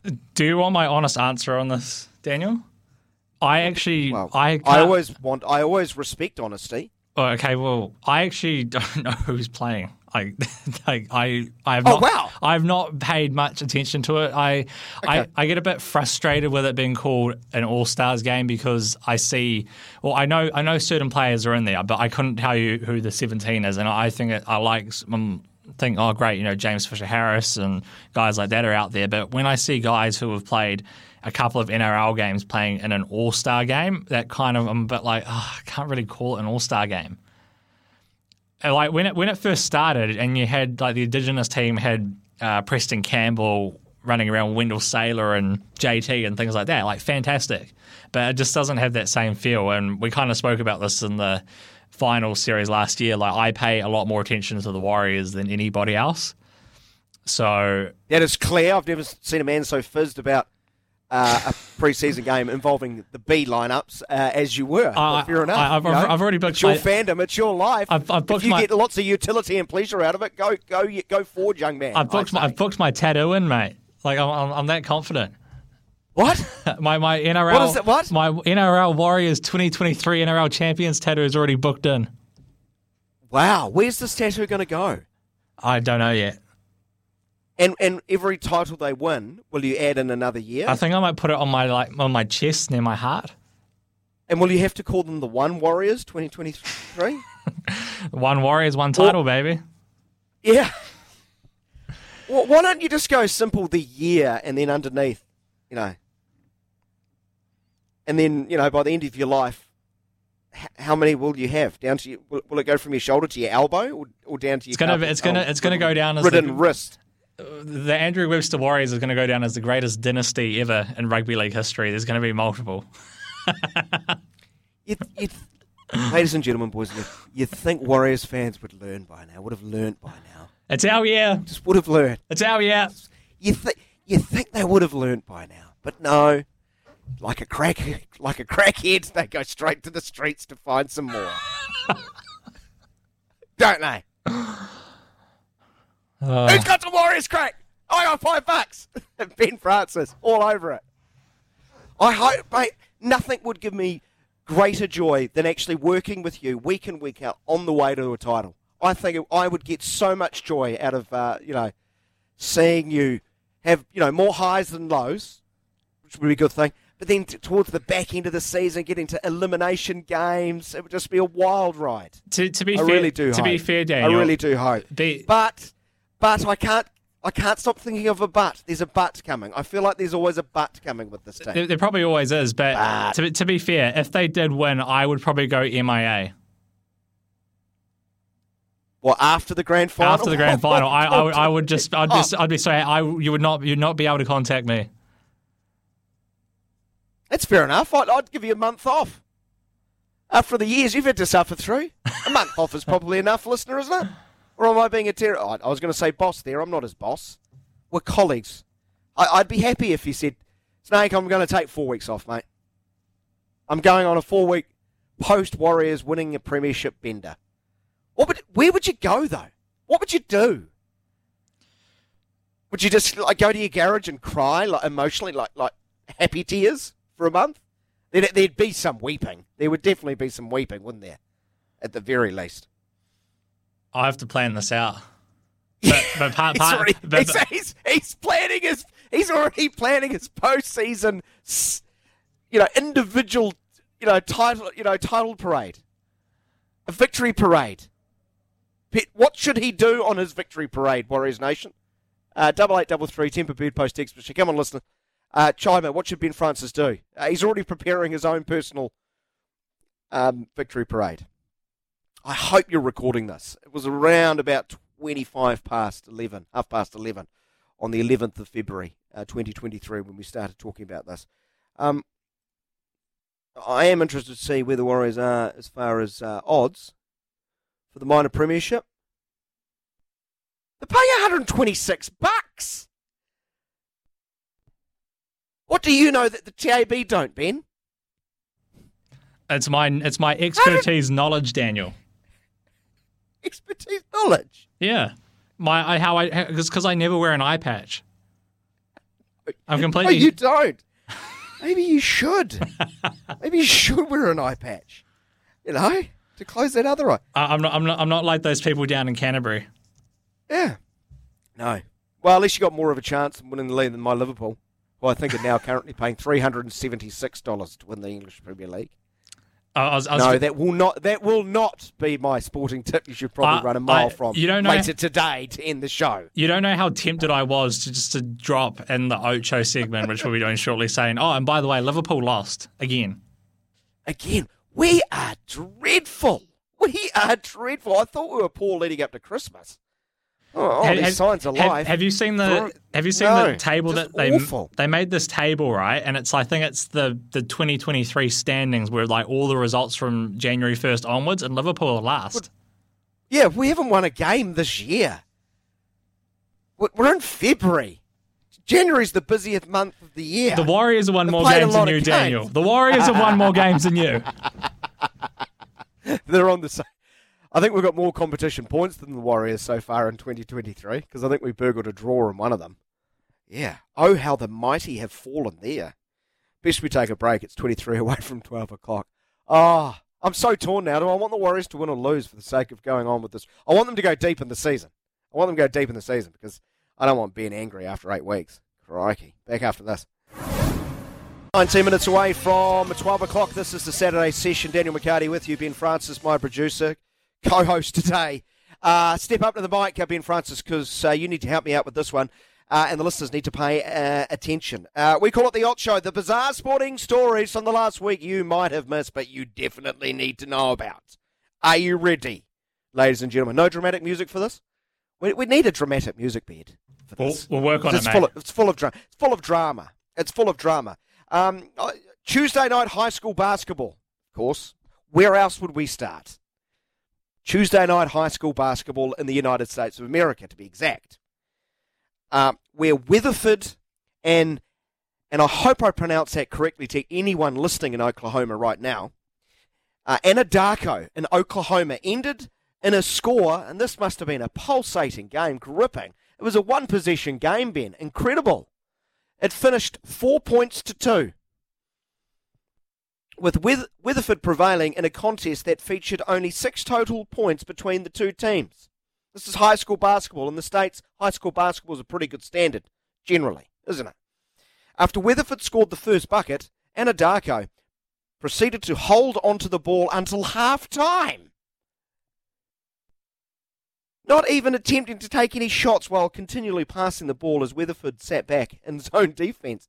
How is this possible? The result of the game led to renewed calls, both in Oklahoma and nationally, for a shot clock to be implemented in high school basketball in order to prevent teams from holding onto the ball for an indefinite amount of time without incurring a penalty. In about 40 states, including Oklahoma, high school basketball does not currently have a shot clock, meaning teams can hold onto the ball for as long as they desire without being penalised for it. I've got so many thoughts on this, Ben Francis. Firstly, it takes me back to the NBA, who recognised this rule 70 years ago. 70 years ago, they recognised this problem, that athletes are cynical at best. It's quite funny. And will do anything to seek an unfair advantage, a.k.a. cheating. I think the guy... I'll take you back to the Fort Wayne Pistons defeated the Minneapolis Lakers 19-18. That's the lowest scoring game on NBA history. And that was in 1915. I think the shot clock came in at about 54, 55. I might have that off by a year or two. But is that what we're coming to at high school sport? Where you're that cynical about winning that you'll hold on to a ball for a whole game? Isn't a high school sport about, I don't know, trying to make players better, and I don't know, something stupid like having fun? Oh, Daniel, you're one of those NIMBY fun people. Like, seriously.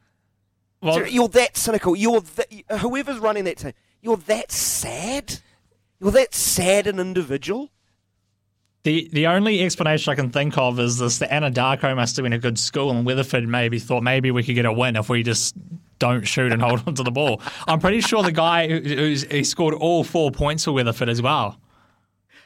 Well, that's a great story. I scored all my team's points in a high school basketball game once. How many did you drop? Everyone's thinking 50, 60, might have gone 70. 4. NBA scouts better be watching. 4. Yeah, I know. Put that on your resume. He led Weatherford in all scorers, including against Anadarko, where he scored all the team's points in an historic 2-point victory. That looked good on your resume, won't it? I'd put it on there. Their coach. Don't you think? That's kind of sad, isn't it? Kind of sad. You're a bit of a loser if you think like that. At that level, maybe the coach thought that their passing game was bad, and he just said, "Spend the whole game passing. Work on your skills." That's what practice is for. Oh, sorry. It's basketball. They don't practice, do they? What have you got, mate? So we know that comedian Jimmy Carr is the king of roasting people, and a young Australian rules player from Greater Western Sydney was his latest victim. Jason Gilby made headlines during the week after revealing he doesn't drink any water and only consumes milk, saying, "It's a flavour, texture thing. No real reason. It helps me put on a bit of weight, and I just love the taste of it." So, very interesting. I'm not... That is odd. I love milk, don't get me wrong, but I also know water is quite good too. Yeah, I don't know how much milk he consumes though. But both Carr and Gilby were on the Project Australia, and Jimmy Carr decided to have a little crack at Gilby about his milk obsession, and he said, "I think we've buried the lead story. I think the headline is world's largest toddler also plays Aussie rules." And then he said, "A personal question, my friend. When did you stop breastfeeding? Was there a transition period?" Oh, very good. Jimmy Carr is... He is quick. I don't know if he was doing an Australian radio interview and he was on the Gold Coast and he was asked about what he thinks of the Gold Coast, and he said, "Oh, the Gold Coast is a town for poor people who want to live a rich lifestyle because it's all built up, but it's not. Yeah. It's not like luxurious like." If you haven't been to the Gold Coast, part of me wants to tell you don't go, but you kind of have to experience it. It's kind of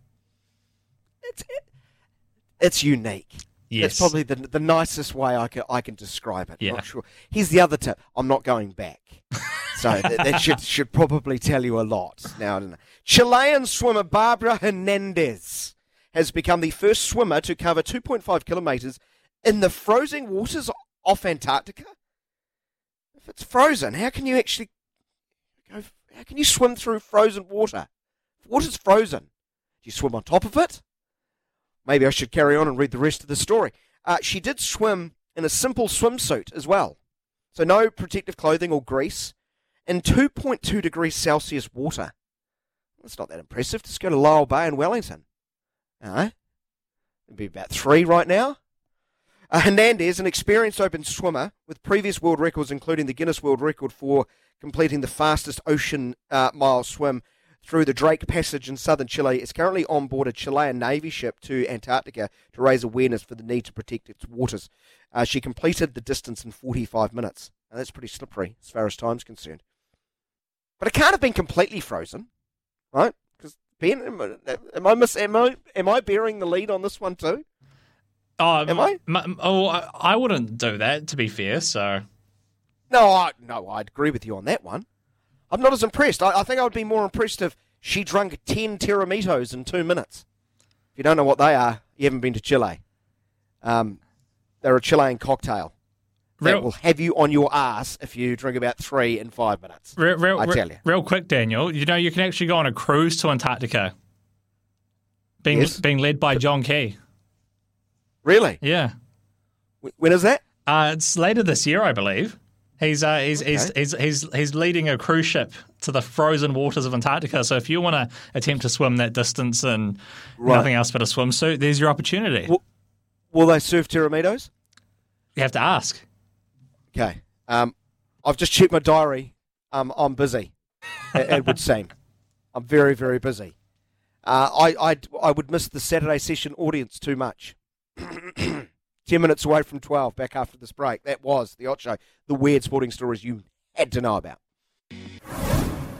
6 minutes away from 12 o'clock. A reminder, SENZ Super Rugby Tipping 2023 is now open. You could win the ultimate New Zealand sports experience for you and a mate worth $2,500. Sign up and play now at tipping.senzradio.nz. Go on, get amongst it, enjoy it, and be in to win. We are approaching the top of the hour. What have we got in store for you on the final hour of this wonderful broadcast? Well, we will head to the United States of America and talk the Super Bowl, preview the Super Bowl, and specifically talk about the return to relevance for the Eagles, who take on the Kansas City Chiefs, who, of course, back in their third Super Bowl in 4 years. We're probably a little bit more in tune with what makes Kansas tick, but Philadelphia is a passionate sporting city, to say the least, that has not been blessed with titles I think the Philadelphia A's have won most major sporting titles in Philadelphia, and I'm pretty sure they left Philadelphia in the 50s. Passionate sporting community, don't do a whole lot of winning.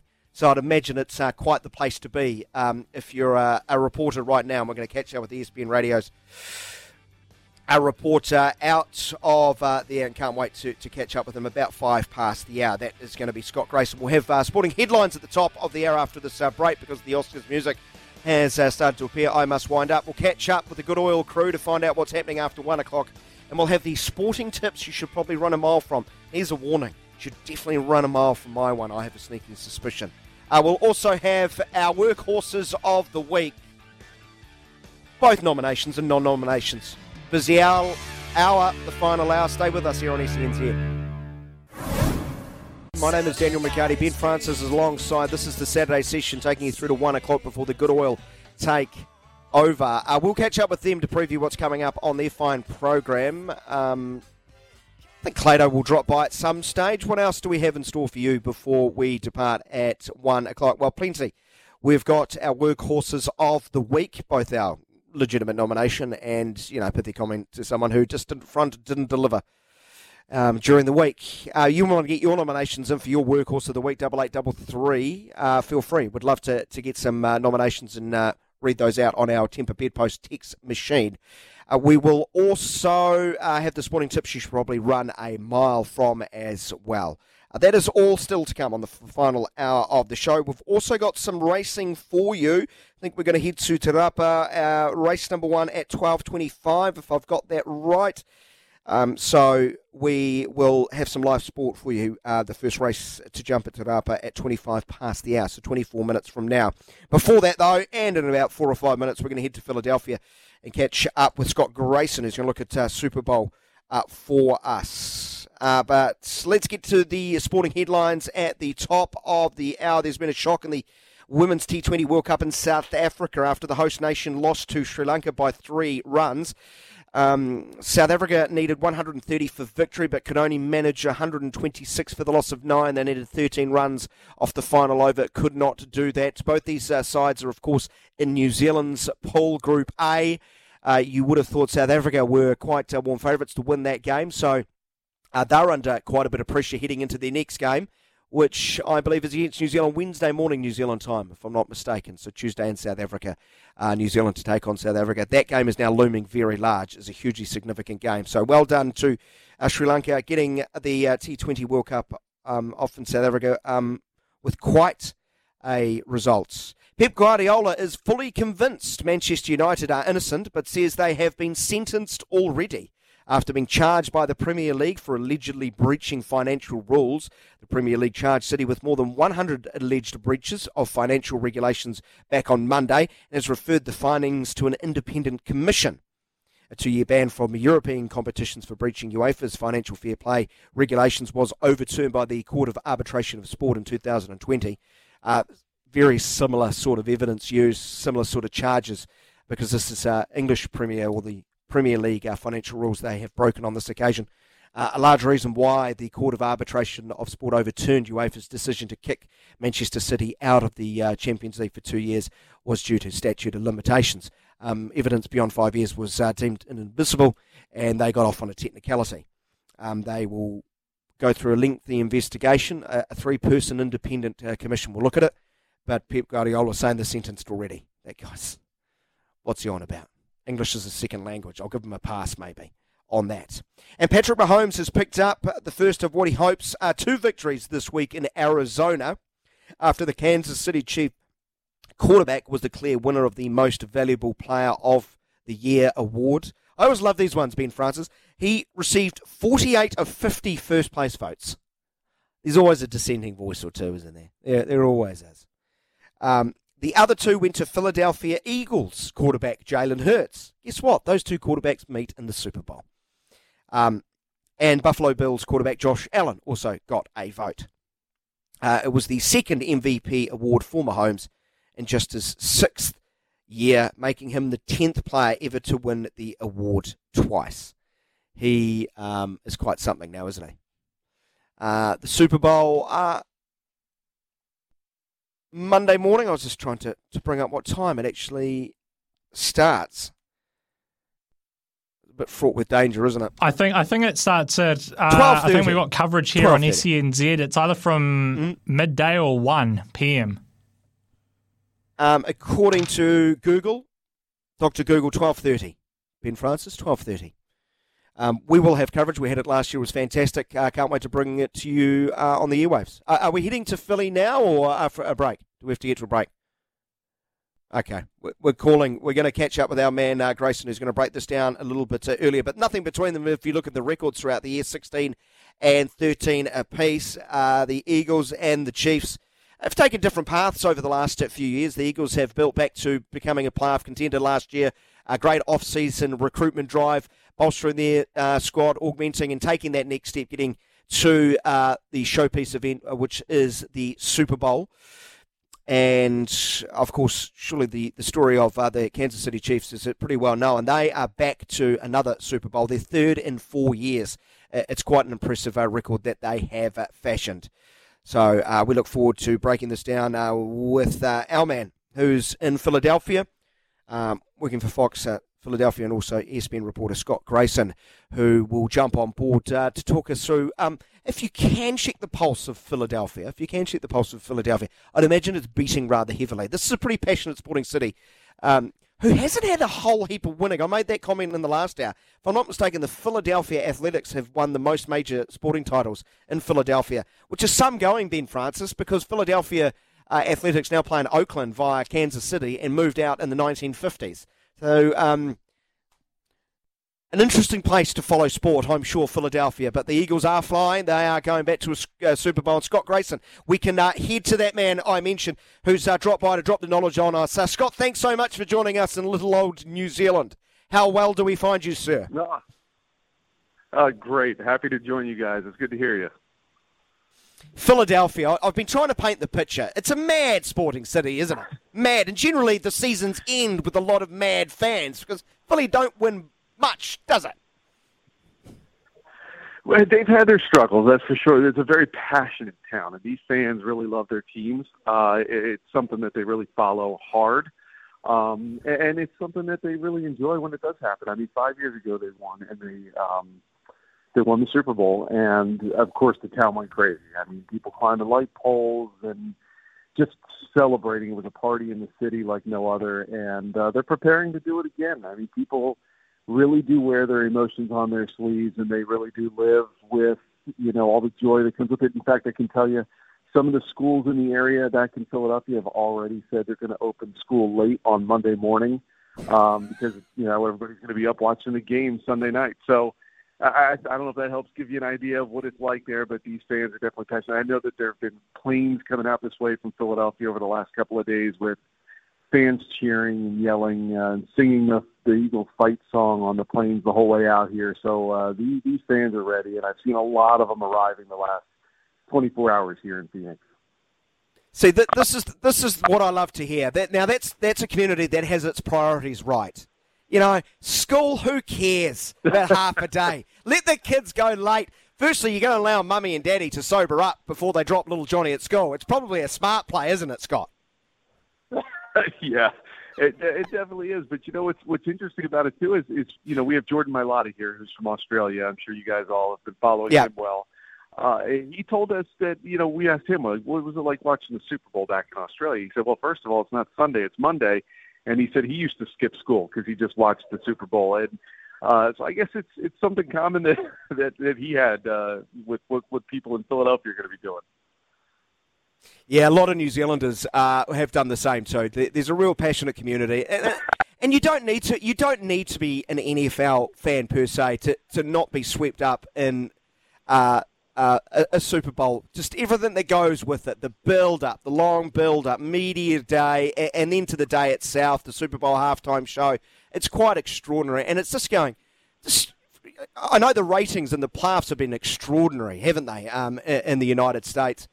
And we would expect a huge audience again because, man, you've just got a wonderful lineup. Is it the dream sort of matchup between the Eagles and Kansas City?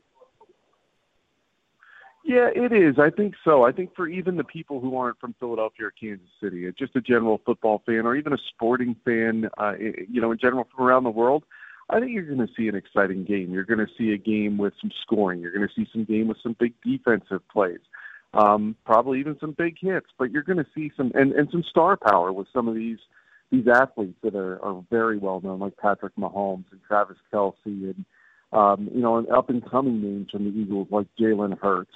So I think it's going to be an exciting game for fans who don't have a dog in the fight, like an Eagles fan or a Chiefs fan. But these are two really good teams, really well coached.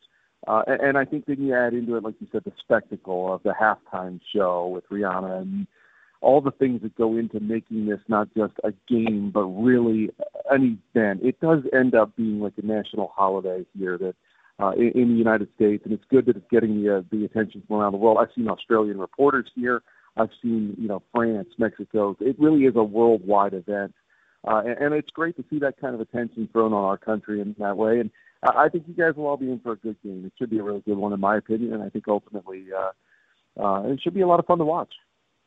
Scott, as you mentioned, the Eagles, you don't have to go back all that far to see a successful Eagles side at this time of the year back in 2018. But there was no sort of continuity of winning. So it's been a fluctuating path back. How have they built back in reasonably quick time over the last couple of years to getting back into this position? It's really been something we've been talking about all week that's been impressive because this team, if you looked at the players on this team and compared it to the players on the team just 5 years ago, virtually all of them are different. There's a handful that are the same that have been here, but even the head coach is different. The starting quarterback is different. So it's been really amazing that they've been able to get back here with that much change, and to have only done it in 5 years. The last time they were in the Super Bowl before 2017, and that one, when that team went, it had been 13 years. And you go back before that, it had been even longer. So this is not something Philadelphia fans are truly used to experiencing like this in such a short window. And I think to that reason, I get the sense that they're not taking it for granted. Even though they won it 5 years ago, they're treating this as if they haven't been here before. And all the rowdiness, all the craziness, all the stuff I was telling you about, they're acting like they haven't been here before. And I think that's great that they're not taking it for granted. And being around the players earlier this week, they're embracing it just the same. Even the guys who were here 5 years ago, they're looking forward to another opportunity to play on that worldwide stage. Jalen Hurts, I want to talk about him, the QB for the Eagles, who really has blossomed from someone maybe early in his career that had some question marks, maybe some rather large question marks, according to some, sort of hanging over him, to a player who today poses some rather large problems for opposing defences. How's he evolved to get into this level where he's received an MVP vote? Frankly, what he did this year was just unbelievable. I went into, like you said it well, I went into this year saying that he was the biggest question mark that this team had. And, whether or not he was able to do just, show improvement from last year was going to determine whether this team could even just win a playoff game. And what he's done has become, like you said, he got an MVP vote. Frankly, he should have gotten more than that, in my opinion, and I think he was robbed of an MVP award just because he got hurt and missed a couple games. Not to take anything away from Patrick Mahomes, because the guy's an amazing talent himself. But, it's an extra thing that this team can rally around. They're going to have an extra chip on their shoulder for their guy, Jalen, who didn't get the award. But his leadership skills, the way that, you guys have heard him talk before or even this week. Yeah. He doesn't get too high. He doesn't get too low. He's a great leader. And I think that helps the rest of the team really rally around him. And that's been a big key for this team's success. Not only what he's done on the field, but what he's done off of it. He's always driven. He's watching film all the time to get better. The Eagles found a great one in him. And there's no reason or no way to believe that they'd be here if he didn't have the kind of leaps and bounds growth that he had. From last year to this year. So, yeah, he was a big question mark, and now he's one of their biggest strengths. Scott Grayson is with us as we talk the Super Bowl. Scott, you say there's going to be a lot of points in this, and I tend to agree with you, but it's not to say as if these defenses aren't good. That Eagles defense is pretty nasty, isn't it? the way they get after a quarterback, and the amount of sacks they've racked up both in the postseason and also just the regular season. You don't get to the stage with dummy defences. But of the two sides, are the Eagles probably the more feared defensive group? Yeah, the Eagles are. I think they definitely have the better defense. They have the deeper defense. They are able to sub in guys who might be able to start on other teams, especially on their defensive line. And it's been the way that they've been able to get their sacks this season, as you were talking about. They're able to get pressure in so many different ways, and they don't really blitz and bring extra guys. These guys up front are just so good at winning their battles one-on-one that they get to the quarterback fast, and faster than I think the other team is expecting, because they've had a reputation of building up their sacks. They've gotten these sacks, and even late in the season, these quarterbacks are still holding the ball and getting hit, like the NFC Championship game when Brock Purdy got hurt. They got on him in a hurry, and he was going to throw the ball, and his arm got hurt, and now he needs surgery. So I think the Eagles definitely have the better defense, and I also think that they have the better offensive line. So I expect that's a battle they're going to win against the Chiefs' defensive line to help them ultimately win this game. But the defense for the Eagles, I think if the Eagles win this game, as much as the offense gets a lot of attention with Jalen Hurts and company, I really do believe that this defense could be the reason why the Eagles end up winning the Super Bowl. Well, you talk about the strength of the Eagles' offensive line. The lack of strength in the Chiefs' offensive line cost them dearly in their last Super Bowl, and they've gone to great lengths to sort of augment that after the loss to the Bucs. So have they got a line capable of providing the protection for Mahomes against, arguably the best rush in the comp? And is that the key matchup? Is probably my follow-up question to that. I think it's a great question. I think it is a key matchup to watch, because if they can't protect Mahomes, he's coming off this high ankle sprain, this injury that he's had to deal with. Now, I thought he moved around pretty well 2 weeks ago, better than I expected. But if that rush is getting on him and he doesn't have the ability to really get away like he is when he's healthy, that's really going to be a problem for the Chiefs. So I expect that they are going to do a lot of things to get the ball out of his hands quickly. They're not going to look to push the ball downfield, with deep passes.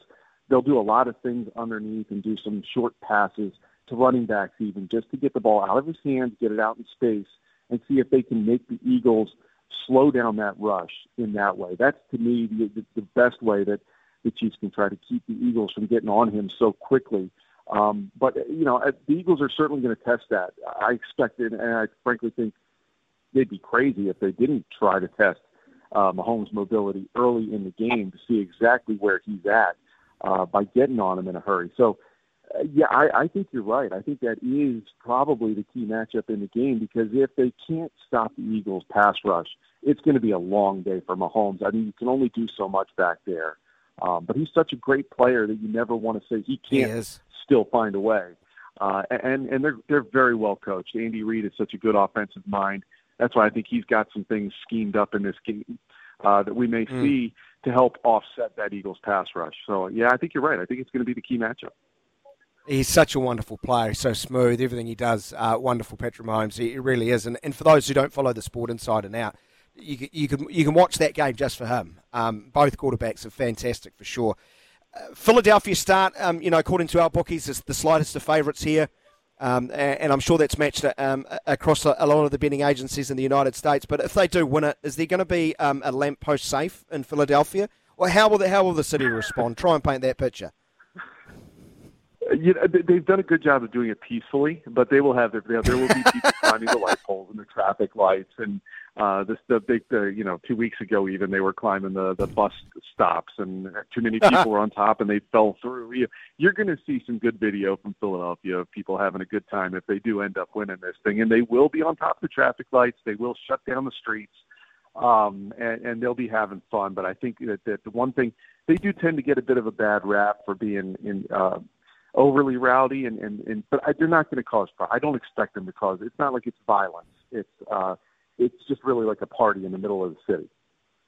Boisterous fun. That's what we'll go with, Scott. And it's been an utter joy. It's been lots of fun having you on the show. Thanks so much for dropping by, mate. We really do appreciate it. Enjoy a massive weekend. Oh, I appreciate it. Thanks for the opportunity. It's fun to talk to you guys. Our pleasure. Scott Grayson joining us there out of Fox Philadelphia, and ESPN radio reporter from that wonderful sporting city that, it's going to be a good place to be no matter what, right, Ben? Win, lose, you can't say draw. You can't say draw. Win on. It's the United States. They don't do draws, people. Come on, don't be so stupid. So nearly 20 minutes after 12 o'clock, we will take a short break. Te Rapa, we head shortly. Turn on your mic. That tends to help. Provisional placings. Meet number 2, race number 1, Mercurial, paying $4.30 and $1.60 ahead of number 5 and 6. That was an impressive performance from Mercurial. Kind of living up to its name. They were just in a very good mood today, it would seem. That was quite an impressive victory. Storming away, winning comfortably. So 2 beats 5, beats 6. There's your provisional placings, 1, 2, 3, and looks pretty clear cut to me on that front, but I'm certainly no expert. No one likes a corrector. We love them on this very program. Hi, Daniel. Eagles won Super Bowl in 2017. Writes this individual. Darren, thank you. Good on you, Darren, for attaching your name to it. Nothing worse than a corrector actually just sends through and doesn't tell you their real name. Was it season? Wasn't one of those ones where it was season 2017 and the Super Bowl occurred early 2018? Because then both of us would be right, wouldn't they, Darren? Hey, have I got him on a technicality? Ben Francis. Well, Dr. Google does say 2018, so... Well, but it was the 2017 season. Is it, though? And the Super Bowl... Yeah, but when was the... Yeah, when... Well, he's you've apologised. And that makes you an even better person than I thought you were, Darren. I thought you were a good individual for putting your name on your message. Even better when you can apologise. How very dare you question my ability to read Wikipedia. Hey? Ben Francis wouldn't do that. Not to your face, mate. Been wrong. Behind my back, though, different story. Oh, I can feel it right now. Speaking of technicalities, I've lost the camera, Ben, by the way. The cameras have gone down here, so I can't see you.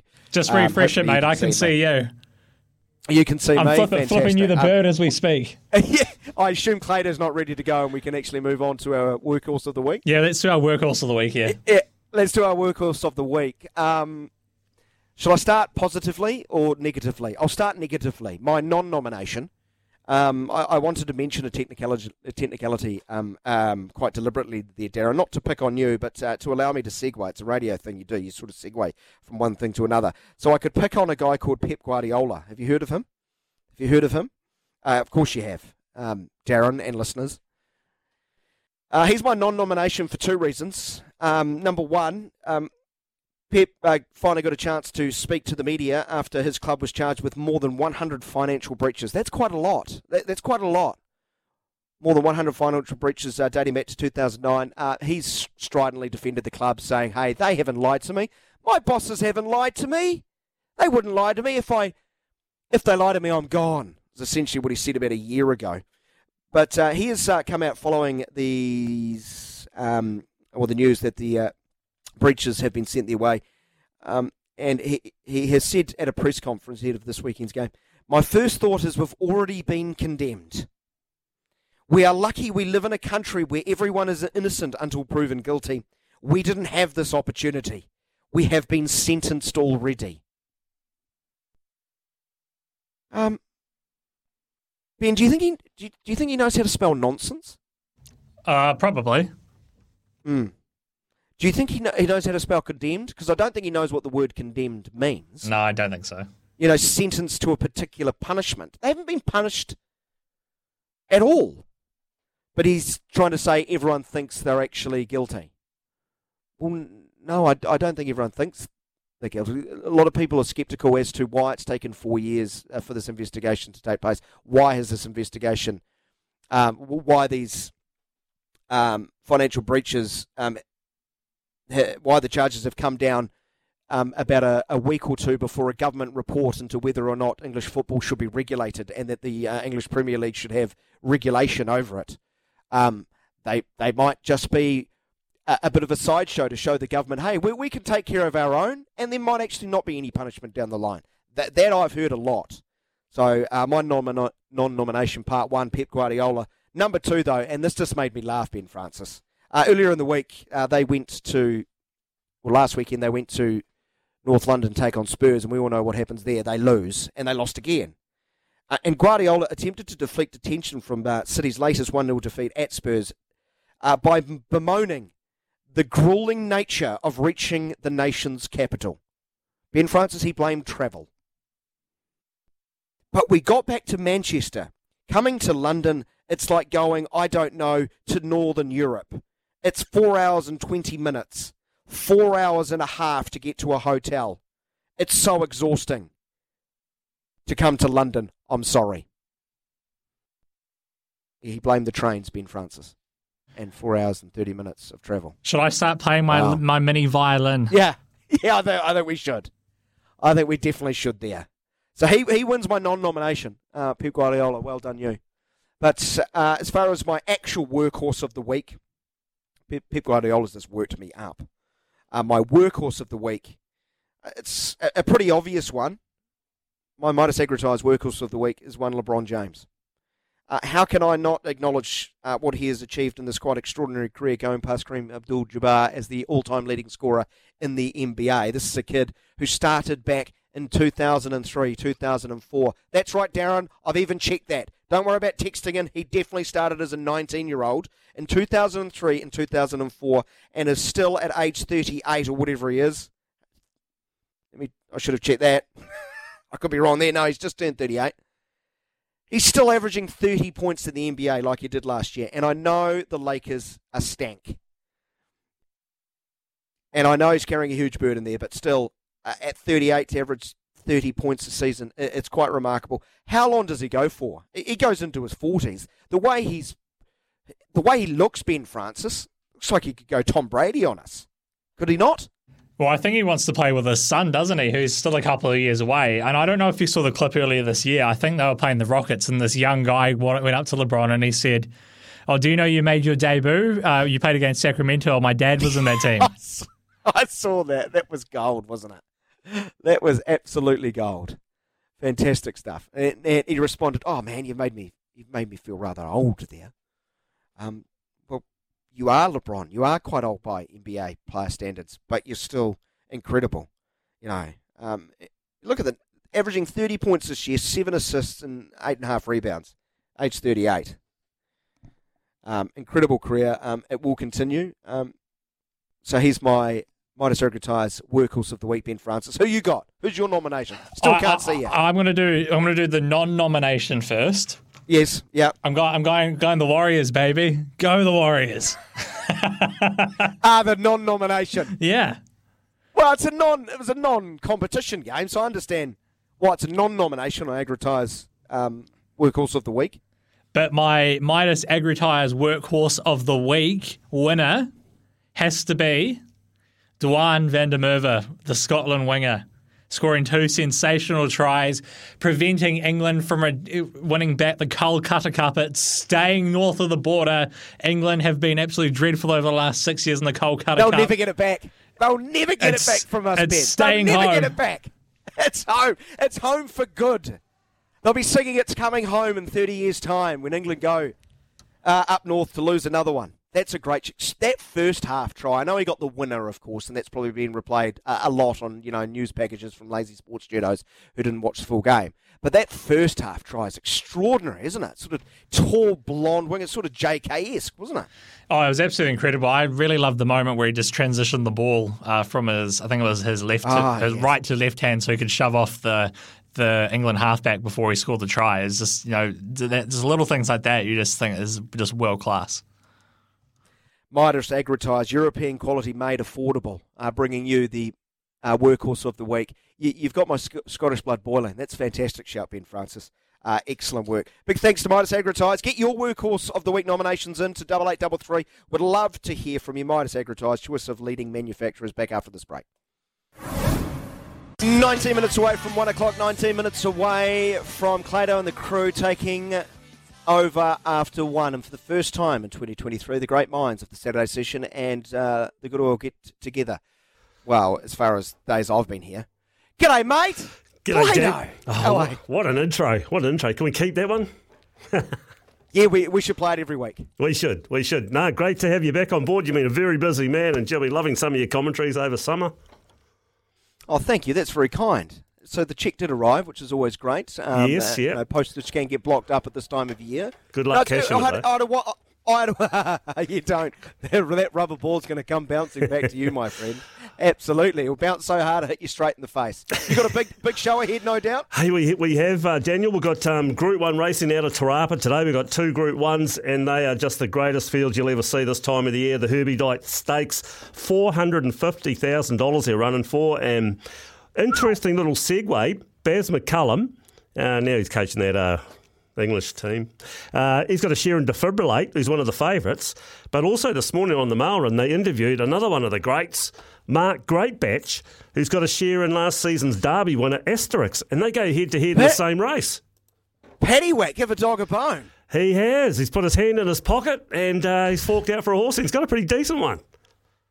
Okay, so what camp would you much prefer to be in then? What are you the left-handed blazing batsman at the top or the right-handed one? I always go right-handed. You're right-handed. Yeah. Don't know about those left-handers, those lefties, but yeah, look, it's a fantastic field. Defibrillate, top of the page at 420. Asterix, 16-1. Look, he's been named at the Melbourne Cup, so yeah, he might even get to Sydney for a Sydney Cup along the way. But yeah, Asterix, if you can get some futures on him, but. We've got 3 3-year-olds in the race, Daniel, Sharp and Smart, Wild Knight and Cruise Missile, and they've just added so much interest to the race. Last year's winner, Coventina Bay. Campionessa, Opie Bossum, he couldn't do the weight for Wild Knight, so he'll ride Campionessa, and she's not out of it. It's just a magnificent field. And the fireworks, race 6 at 3:20 this afternoon. Wonderful. How's the Good Oils form been in the early stages of 2023? We picked up a couple of collects over Christmas, but we had enough goes. A couple of nice little collects there, but we've been a bit stiff on a couple of occasions, but we are due. We are due. Louis gone remotely to Christchurch, so me and Sticko, we should be able to control the purse strings a little bit better. Well, that was the only way you two are going to get along if you're in different islands, right? That was really important, to have as much distance between you and Louis as possible. So despite the underwhelming performances, who's been blaming who? For well, there's no Wi-Fi in Stewart Island, otherwise he'd be there. We get him to the Chathams. The government put a bit of investment into the Chathams over the last few years. I know a lot of people in the Chathams, and I wouldn't do that to them.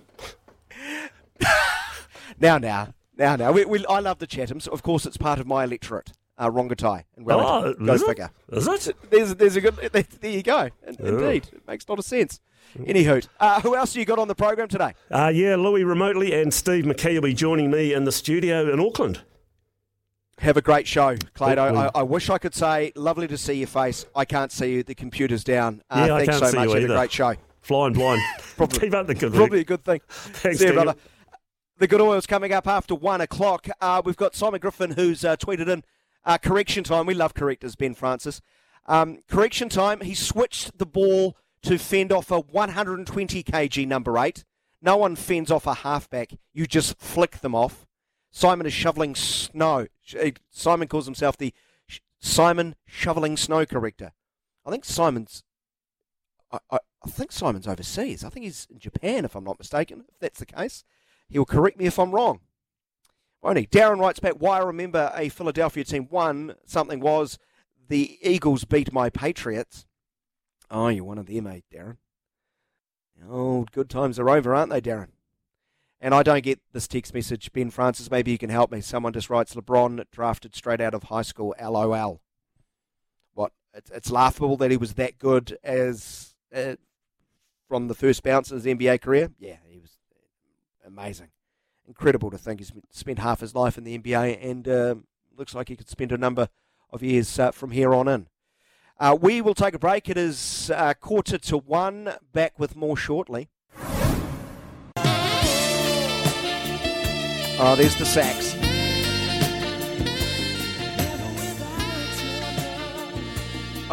Song equivalent to Louis Herman Watt's Fashion Sense. Good to see his move out to Christchurch has worked well. No, he's not listening, is he? It's a real shame. All right, Ben Francis. We often finish with pearls of wisdom. The sporting tips you should probably run a mile from. Although we had a very good end to 2022. A wobbly-ish start to 2023 is probably how we would describe it. A little bit all over the place. I think that's fair. Oh, totally hopefully fair. Today, hopefully we can get back to sort of our December 2022 form. We were excellent throughout November and December, he says very humbly. Although, big word of warning for my tips this weekend. Big word of warning. I'm going with an emotional hedge. So that's always problematic. You should probably, when you're betting responsibly, as you should do all the time, you should probably avoid the guy who's openly telling you this is an emotional hedge, which means I want one team to win. They probably should win, but I'm just going to hedge against them. And two, I'm also taking advice from Grant Elliott, which is it's a massive red flag, isn't it? That is a massive red flag whenever Grant Elliott, gives me advice, Ben Francis. We should probably run a mile from it. No, it's not a multi. It's not a 15-leg multi, as Grant Elliott would do. But after Grant Elliott's, and no, it's not going to be Blair Tickner to take the most test wickets for New Zealand against England.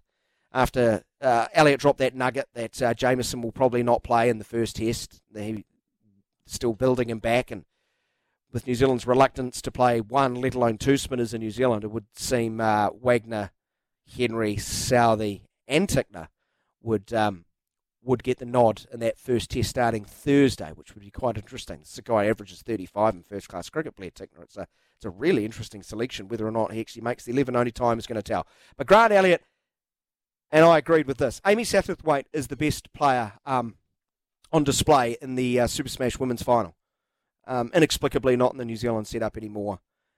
Grant Elliott felt she could swing things in favour of Canterbury to win the Super Smash. So I'm going to take that on board with my emotional hedge. I'm going Canterbury to upset Wellington, the Blaze, in the final of the Super Smash, Ben Francis, paying $3.10. I understand I would not be allowed to walk around the streets of Wellington for at least a couple of weeks, but that's okay. I'm going to Mount Maunganui on Wednesday. I can get out and, hide. So that's my tip. That is my tip. Well, the first of my tips is Canterbury to win. I can see Louis Herman-Watts already picking up his phone. He's probably texting me we won another thing. Don't know why his hand's going down there. Secondly, Ben Francis, Super Bowl. I like to weave in a narrative, a storyline into some of my punts. Master v. The Apprentice is the theme of this one. Not really The Apprentice. If we're using The Apprentice television show, it's more like first person who gets sacked on the television show. When Andy Reid joined the Chiefs, he let go many coaches of the previous staff at Kansas City, including none other than a 31-year-old wide receiving coach by the name of Nick Sirianni, who is now the head coach of the Philadelphia Eagles. So I'm going Philadelphia based on that narrative of Sirianni's going to come back and get one over Andy Reid head-to-head, paying about $1.77. There you have it, Ben Francis. You're welcome. What have you got for me? Well, I've got a little emotional bet as well. Scotland aren't very good at backing up on the Six Nations, but they're paying $1.35. So let's go for them to beat the Gatland Wales. But I'm sorry, I have to do this to you, Daniel. I feel absolutely terrible to do this, and I can't believe you're tipping Everton, aren't you? Yeah, because they're paying $6, mate. So combine those two, $8.10. Everton's paying $6 to beat this Liverpool. Yep, $6 to win. Sean Dyche led Everton, so let's go for it. I'm so happy Elliot is not here. I'm so happy he was unavailable this week. Fair enough. This is not good. I'm getting back to my emotional. The worst thing about it, Ben Francis, that's not the worst bet in the world. That is not. They're fresh off beating Arsenal, the best team in the English Premier League last week, and looked incredibly well organised. Oh dear, I'm talking myself into it, actually saying it's a sound bet. I think it's probably a very apt time to end the show. I thank you to everyone who has participated, especially you, the listeners, whether it's via text or over the phone.